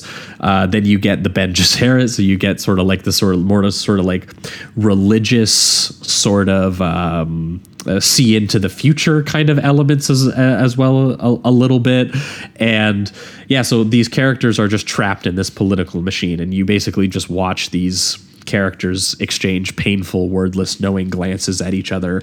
And, characters who are torn between, they have familial emotions and blood relationships versus like you have a political duty to serve.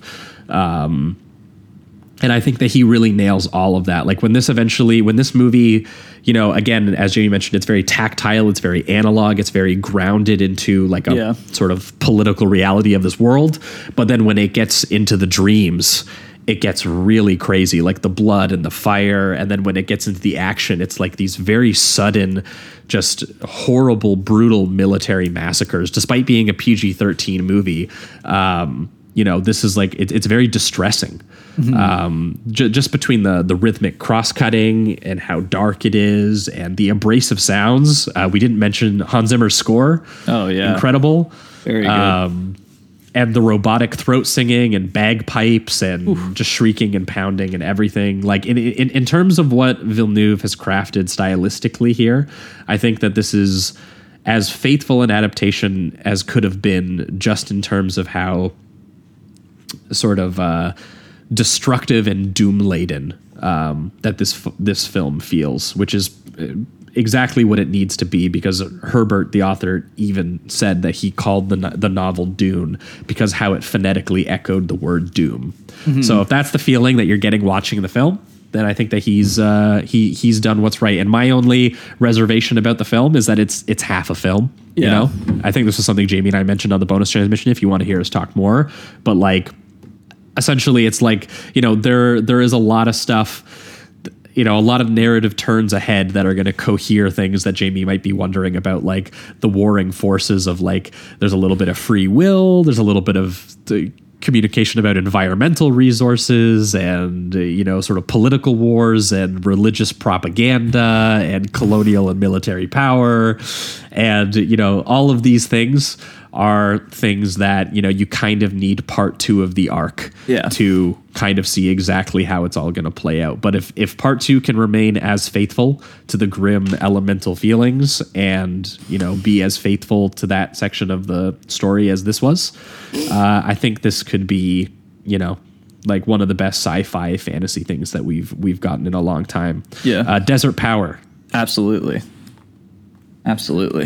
So that was my number 2, which means, Jamie, you're number 2, I think. My number 2 is, and these two next two I kind of would swap given any day right now.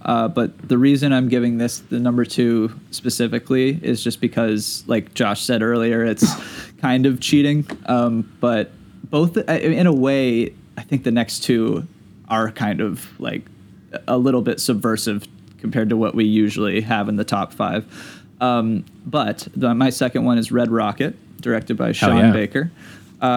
We've been through it. It's Sean Baker, come on the pod. Yeah, please. Oh my God, huge fan. I love Sean Baker. Every movie he's come out with so far, I have 4-starred, and this one I think was the closest to getting the 5 so far. I think this is my favorite that he's done so far too. Yeah, Florida Project also almost got there, but I don't know if it will. But I mean, regardless, all of them are incredible films, so it doesn't really matter. But Simon Rex, this was a awesome. I guess you don't want to call it like breakout, but I feel like it will be in a way. I think that this is going to be the stepping stone to the next part of his career, because this thing is unbelievable. I hope he has more in him, because he is incredibly charming, and somehow he makes one of the most one of the biggest pieces of shit on film that I've seen be likable, up to a point, of course, within the movie. But up until that point, you're like mad at yourself for how much you'd want to have a beer with this guy. Like, you're just like, how is this dude so endlessly charming and charismatic and funny, and just you have like oddly positive things to say about him up to a certain point, and then as it unravels, it just gets grosser and grosser and grosser until you realize this guy is a complete like sociopath. I can't wait for the Licorice Pizza crowd to watch this one. Yeah, that too. I mean, I was gonna bring that up. It's like I've been hearing, I haven't seen it yet, but I've been hearing about the Licorice Pizza conversations, and I can't imagine that anything in Licorice Pizza is as gross as what you see in this movie, because what we do see eventually is he finds an underage girl that he thinks could really be a talent in the porn industry, and there are explicit scenes with them in it, and you know, you do feel very complicated about it, but I don't ever think that, you know, Sean Baker obviously is not for this guy. I think that's a pretty obvious critique to say. Mm-hmm. I could see some people having an issue with just how much he shows, but I do once again think it's kind of a part of you realizing how bad Mikey really is as a character. The more you see it, the more you just feel disgusted with him, and it really destroys that initial likeness that he has in the first half of the movie, and that's just, it's necessary for the character that we're taking a look at here. So I think he handles it really well, Baker, and same with Simon Rex. I mean, this thing, he's a powerhouse in this movie. He's in every single scene. He's always funny. He is incredibly complicated. It's great stuff. I have nothing but praise to say about this film. I almost 5'd it, and maybe down the line I will. And same with the next one we're going to be talking about.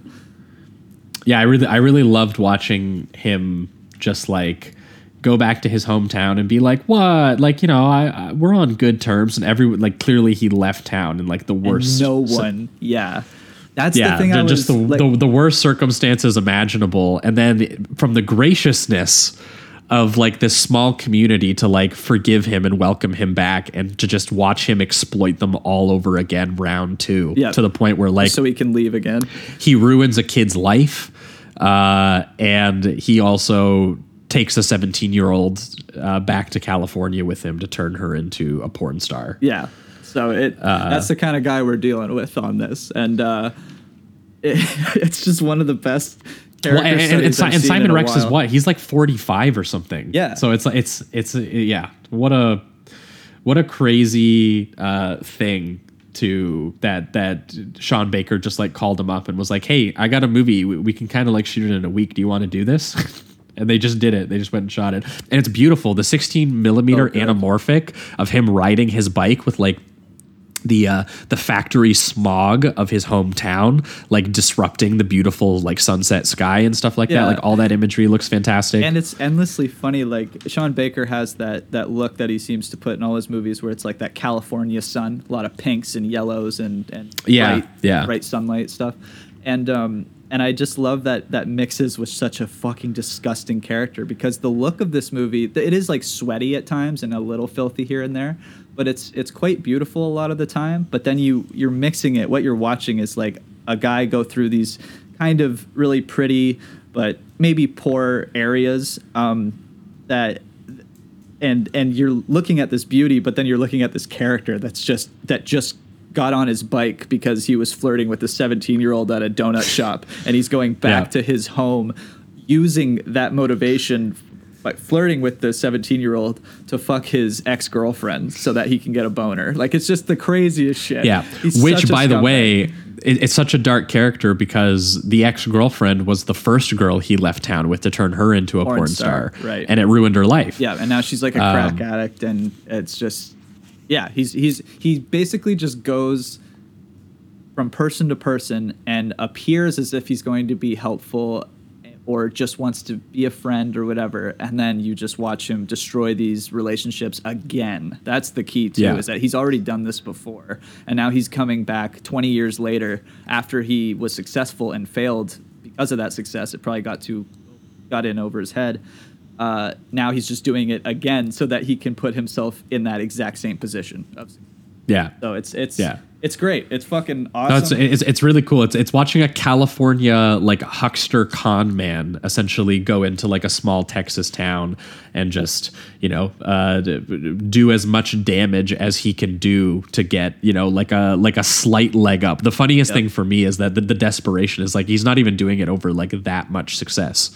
No. It's like even though he could just have a good life living there. Star. He got a couple of awards. They even make a joke about how the award that he got was based on a scene where he was like getting a blowjob, but he was also getting it with 5 other dudes. So the joke keeps being like, he'll tell that to people, and every person that he tells it to is just like, shouldn't that? Why be did you the get that award? Yeah, and why did she get like, the award? No, it's. I mean, there's different ways to look at it, and I actually really liked his perception of like his porn acting and stuff. That was very funny too. So yeah, it's great. I don't want to spoil too much more, but it's fantastic. Absolutely go watch it. If you can go see it in a theater, that'd be amazing. I couldn't. I had to get it off the interwebs, but fantastic movie. Couldn't recommend it more. Yeah, I got to see it in the theater and can recommend it. It looks amazing. And yeah, despite the fact that that's kind of like a small town American drama in a way, it somehow feels like one of the sleaziest character studies that came out this year. And I think there's enough crime elements to consider it. So, yeah. Well, moving on to number 1. If my math is correct, we have the same number 1. I think we do. Okay. That's. I think we've done this before with The Irishman.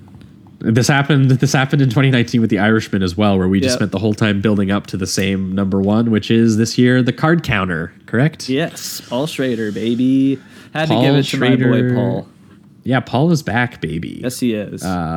Yeah, we did a big old bonus transmission on this as well for anyone who wants to hear us talk. We won't go maybe too crazy even more about it, so we won't go too crazy here. But yeah, this is the new Paul Schrader film. Everyone's favorite American film critic turned art house genre filmmaker turned terrified Facebook grandpa. Yeah, my favorite Facebook user of all time. Yes. Paul, the invitation still stands. If you need a new poker party, we will host one for you. We will play with you.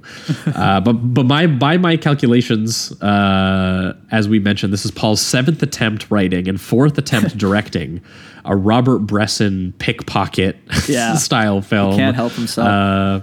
A transcendental cinema-style treatise on lonely, regretful, violent American men and their souls that are confined to the existential crisis of their very bare, very spare, austere rooms. So, if that appeals to you, which if you listen to the show, it probably should, this is very much in the vein of First Reformed, which was an incredible film. This is very much in the vein of Light Sleeper, which we haven't talked about on the show, but we will at some point. This has elements of things like American Gigolo in it, even Taxi Driver a little bit with with the war veteran aspect of it. So I basically knew this was going to be my favorite. I've watched this film 4 times, and every single time I want to upgrade it to the 5. I just haven't yet, but I think it's going to happen probably. Yeah. Because this is a really, really impeccable film, and I think that Paul is in like a current. There's something so interesting about his current mode of making modern films, where someone pointed this out. I think it was a friend of the pod, Will Sloan, pointed this out on Twitter, that a lot of our current like old man greats are currently making nothing but period pieces. Yeah.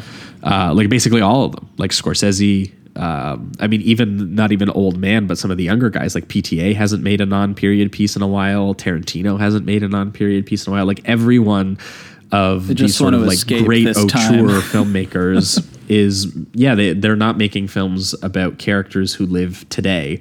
And there's something so interesting to me about Paul, who between First Reformed and this has kind of entered a new mode of his career where he is, he's making movies about characters who have experienced very old political horrors of the world that he sees today and is very upset about, and have resigned themselves essentially to keeping to themselves and, living out this sort of this isolated prison-like monk existence almost. Yeah.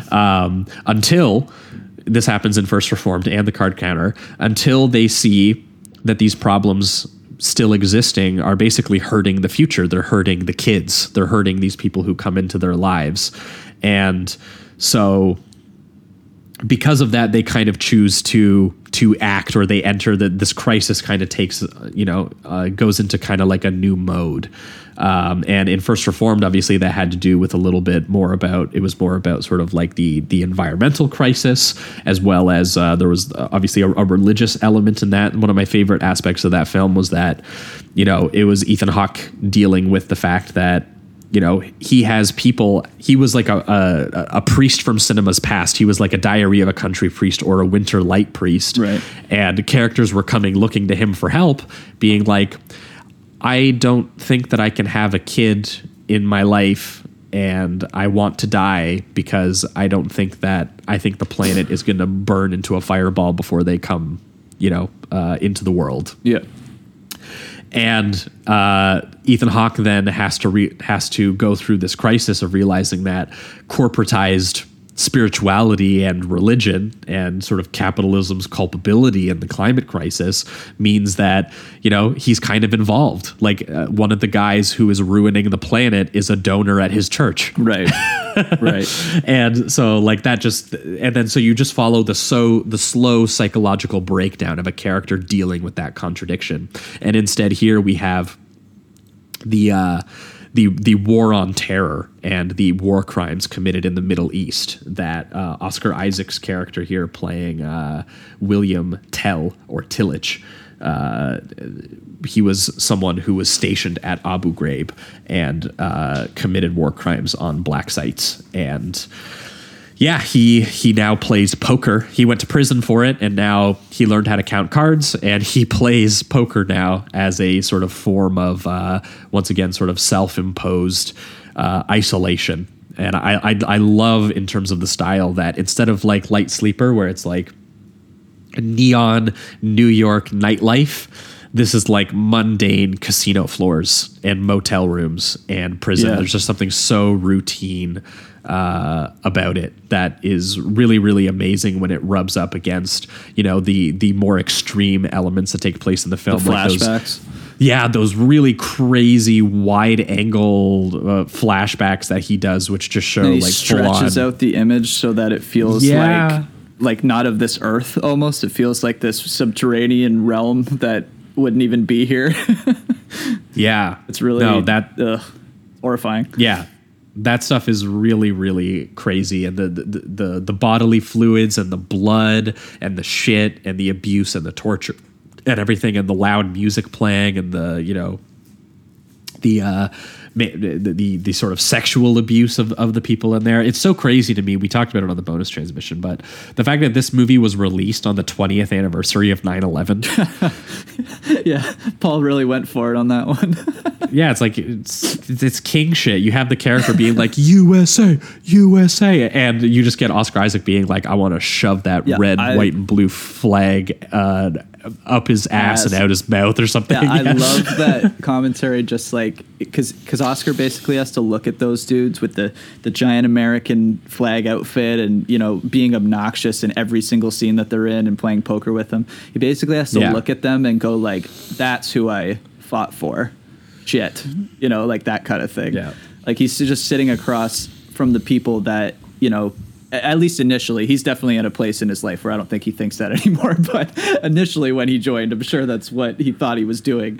And just for him to look across the table and see like that's who is representing America now, and the mix between his like isolation and his past torturous thoughts is just unbelievable. I love that he presents the motel room like completely covered so that there's no art, there's no color, there's no nothing. Yep. Like he doesn't even allow the motel room art to be in his life. You know, like even that is too expressive. No for phone him. or alarm clock. He has to cover every table with like a sheet with some like some string. Yeah. And I think what sold me by the end of the film is just there is violence. I'm not going to say there isn't, but there is a lack of it compared to what I thought the film was leading to, and that really works in a great way. And specifically a scene with Oscar and Ty Sheridan where Oscar is threatening him. Nothing really comes out of it physically, but the threat itself when he's just sitting right in front of Ty as he's interrogating him and telling him he's not going to do a certain thing he's trying to do. I felt the fear that Ty Sheridan's character was probably feeling. Like Oscar Isaac's performance in general is great, but specifically in that scene, I felt it was intimidating, and he's doing pretty much nothing except just subtly telling him things with a very stoic presence. But it's just enough to know this man's past and not to fuck with him. It's fantastic. Yeah, this number one. Yeah, well, for sure. and not to mention he's threatening to Abu Ghraib torture this kid unless he basically takes $150,000 from him and goes back to school and reignites his relationship with his mother. Like he's basically being like, look, he sees this kid who wants revenge on the same guy that he blames, or at least that he should be seeking revenge on, which is the Willem Dafoe character, who is a character who, you know, orchestrated the actual Abu Ghraib tactics and campaign and everything. And is living lavishly and just working for law enforcement, never went to prison, like never got the comeuppance that he got because he was actually captured in the photographs doing what he taught him to do. Right. There's also something so terrifying about the realization that for Oscar Isaac's character, there's something so complicated about the fact that he doesn't seek that revenge because he doesn't necessarily blame him, because he realized that he had the right stuff inside him, and he goes, what I did was my fault. Like he blames himself. He takes full culpability, and he even practically looks into the camera and said there's no justification for what we did, and he doesn't even try. So that's why he's not seeking the kind of revenge that this kid Ty Sheridan, whose father was someone who also served but who ended up coming back home and beating his kid and beating his wife and then killing himself. There's Ty Sheridan, obviously blames that experience on Willem Dafoe. And so I love that the movie so much is like Oscar Isaac, who's playing the character perfectly. I think it is still my favorite performance of the year. It's such a tortured and controlled performance simultaneously, where you can see all of the pain and like nightmares behind his eyes. But at the same time, he doesn't do anything without like very careful planning. He doesn't even really have like an explosive Oscar moment, and it's so good not to. No, yeah, he doesn't even get. You can hear him get mad, but he gets mad in his head, and it's always and I think it's such a purposeful use of the narration when he does it, because you can tell that he has a temper, but he has really learned to control his body and control his impulses, and so that's what he's trying to get the kid to do. Is he's like, look, you don't need to go and get yourself killed trying to get revenge. You should just try and fix your life. You should just move on. You should do something else. And obviously we won't spoil exactly how, but there is sort of like a tragic sort of, way that was going to turn out. And Oscar Isaac does eventually, this movie does eventually go through the revenge beats that you kind of expect the movie to do. But what's so interesting is that even when it does, it's still done in this very ugly, stripped down kind of sense of ennui. They take out any like movie entertainment fun or satisfaction that you would normally get out of the revenge moment. And it's just like to the point, dry, and barely shown. And it's a great decision. It's perfect. Yeah, it's a style that really perfectly matches this character. Yeah, because again, this exactly. is a character of calculated routine and who spends all his time in clean, anonymous locations and has formed this kind of guilty, self-loathing, sort of self-imposed isolation, just as a way of pass the time because he's trying to escape this history of noise that he's experienced. Can't listen to metal anymore. No, you wouldn't want to hear that shit ever again. I know, it's a shame. The biggest crime. And yeah, so watching him, watching him get revenge, but not do it in a way that, reveals any sort of underlying justification or even catharsis, but just doubles down on the feelings of weight and the melancholy realization that this is still not going to really set things right. He just feels like he deserves to be punished anyway. Yeah. So might as well just fucking do it. Might as well just get the revenge and, end the movie the way that it ends, which I won't exactly say how. Yeah. But it's you might as well get this ugly force out of the world and, so it can't swallow up another kid. Even if you don't entirely blame it for everything that you kind of did. So it has this anti-revenge kind of quality, and the moment where he gets it and it does that pan away, like the sequence in Taxi Driver when he's talking on the phone. Mm-hmm. Amazing. Yeah, it's great. Check it out. And I want to, before we wrap it up, credit that this has one of my favorite scores of the year. Easy. I don't know if you've done it, but man, I've been listening to this thing all the time. I have. This is done by Robert Bean, who is the son of Michael Bean, who did the score for Light Sleeper, which I thought was such a really sick. Cool thing. Yeah. Because Light Sleeper is these more 80s love sort of pop rock ballads to get into kind of the romantic yearning of the Willem Dafoe character in that, and also recasting Willem Dafoe, but in this one not in a very anti-romantic role. But the soundtrack is the exact opposite of his father's soundtrack for Light Sleeper. It's all gloom and haunting and ghostly, very breathy. It's in my lonesome, that kind of stuff. Yeah. It's amazing. And I've listened to it a lot because it really just gets you into the vibe, of this film, of just constantly accruing this very dark sense of weight. As the movie moves on. And, we should give Paul credit too. The dude is kind of romantic at heart. Yeah, he can't help himself. He has one incredible sequence in this where Tiffany Haddish, who's also really great in the film, takes Oscar Isaac on that little trip to show him the light show, to show him, have you ever seen a city lit up at night? And his, I've seen a city on fire. And she's like, that's not really what I was talking about. But there's a really beautiful sort of surreal sequence where she shows him all of these lights that almost looks kind of like CG and really crazy, where she tries to show him a world that could exist outside of the mundane casino and Motel 6 that he stays in. It does have kind of a little bit of a optimistic kind of ending. Oh yeah, which I appreciated somehow.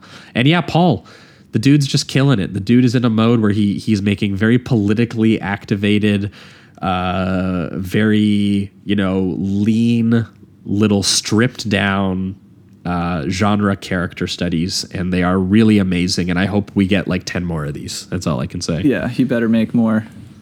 Did you I heard his next one is supposed to be about a QAnon guy. That's gonna be so good. Oh my god, I hope. I have a feeling he'd have to change the energy up a little bit. Yeah, maybe. Yeah, because I don't know if you could do the kind of I feel like those guys might need a little bit more energy than this character needed. Oh yeah, we'll see. Yeah, they got to be yelling about adrenochrome and shit, and I'm gonna be nodding along yep, you're right. Yep. You're absolutely right. But yeah, that's we the top did it. 10, baby. Holy fuck, that was a journey. That was a big one. That was a big boy. Holy shit! Can't wait to. Thanks so much. Yes. Thanks so much for sticking with us through the top 10 here. hopefully we gave you some movies to think about or go and check out. Once again, if you want to hear us talk about more of these, subscribe over on the Patreon and just look up the title of the movie. And we might have already talked even more about these when they were a little bit fresher in our minds and we, weren't tired from talking for 3 hours. So go do that if that interests you. But thanks so much for listening. In 1 week's time, we are going to be back, returning to the usual show shenanigans with a bonus episode over on the Patreon, where we're going to be doing your bonus voted episode of The Yakuza by, who was this by again? I keep forgetting. Sidney Pollack. I keep wanting to say Sidney Lumet. That's what's fucking me up. So Sidney Pollack. So that'll be cool. And then we're going to be... and also, it kind of works out because that's written by Paul Schrader, one of the first screenplays him and his brother wrote, I think. So that's kind of a cool connection. And then we're going to be pairing that with Extreme Prejudice by Walter Hill, his 80s Western, which I haven't seen, but also looks amazing. Yeah, I'm stoked. And then the week after that, your guys' free episode is... I think timed to come out at the same time as like a new Scream movie is supposed to be coming out. Oh, yeah. So we are going to be talking about, finally, Wes Craven, Scream, Scream 2, and Scream 3. We're going to do a big old triple feature episode, just Jamie and I over on the main feed. Heck yeah. And we're going to finally do some big boys. We've been wanting to do these for a while, and Scream is personally just one of the films that really got me into horror films as when I was really young. So very excited to revisit that and talk about it. Me too. Yeah. But anyway, I think that wraps it up for everything this week. Thanks so much for listening and keep it sleazy. Keep it sleazy.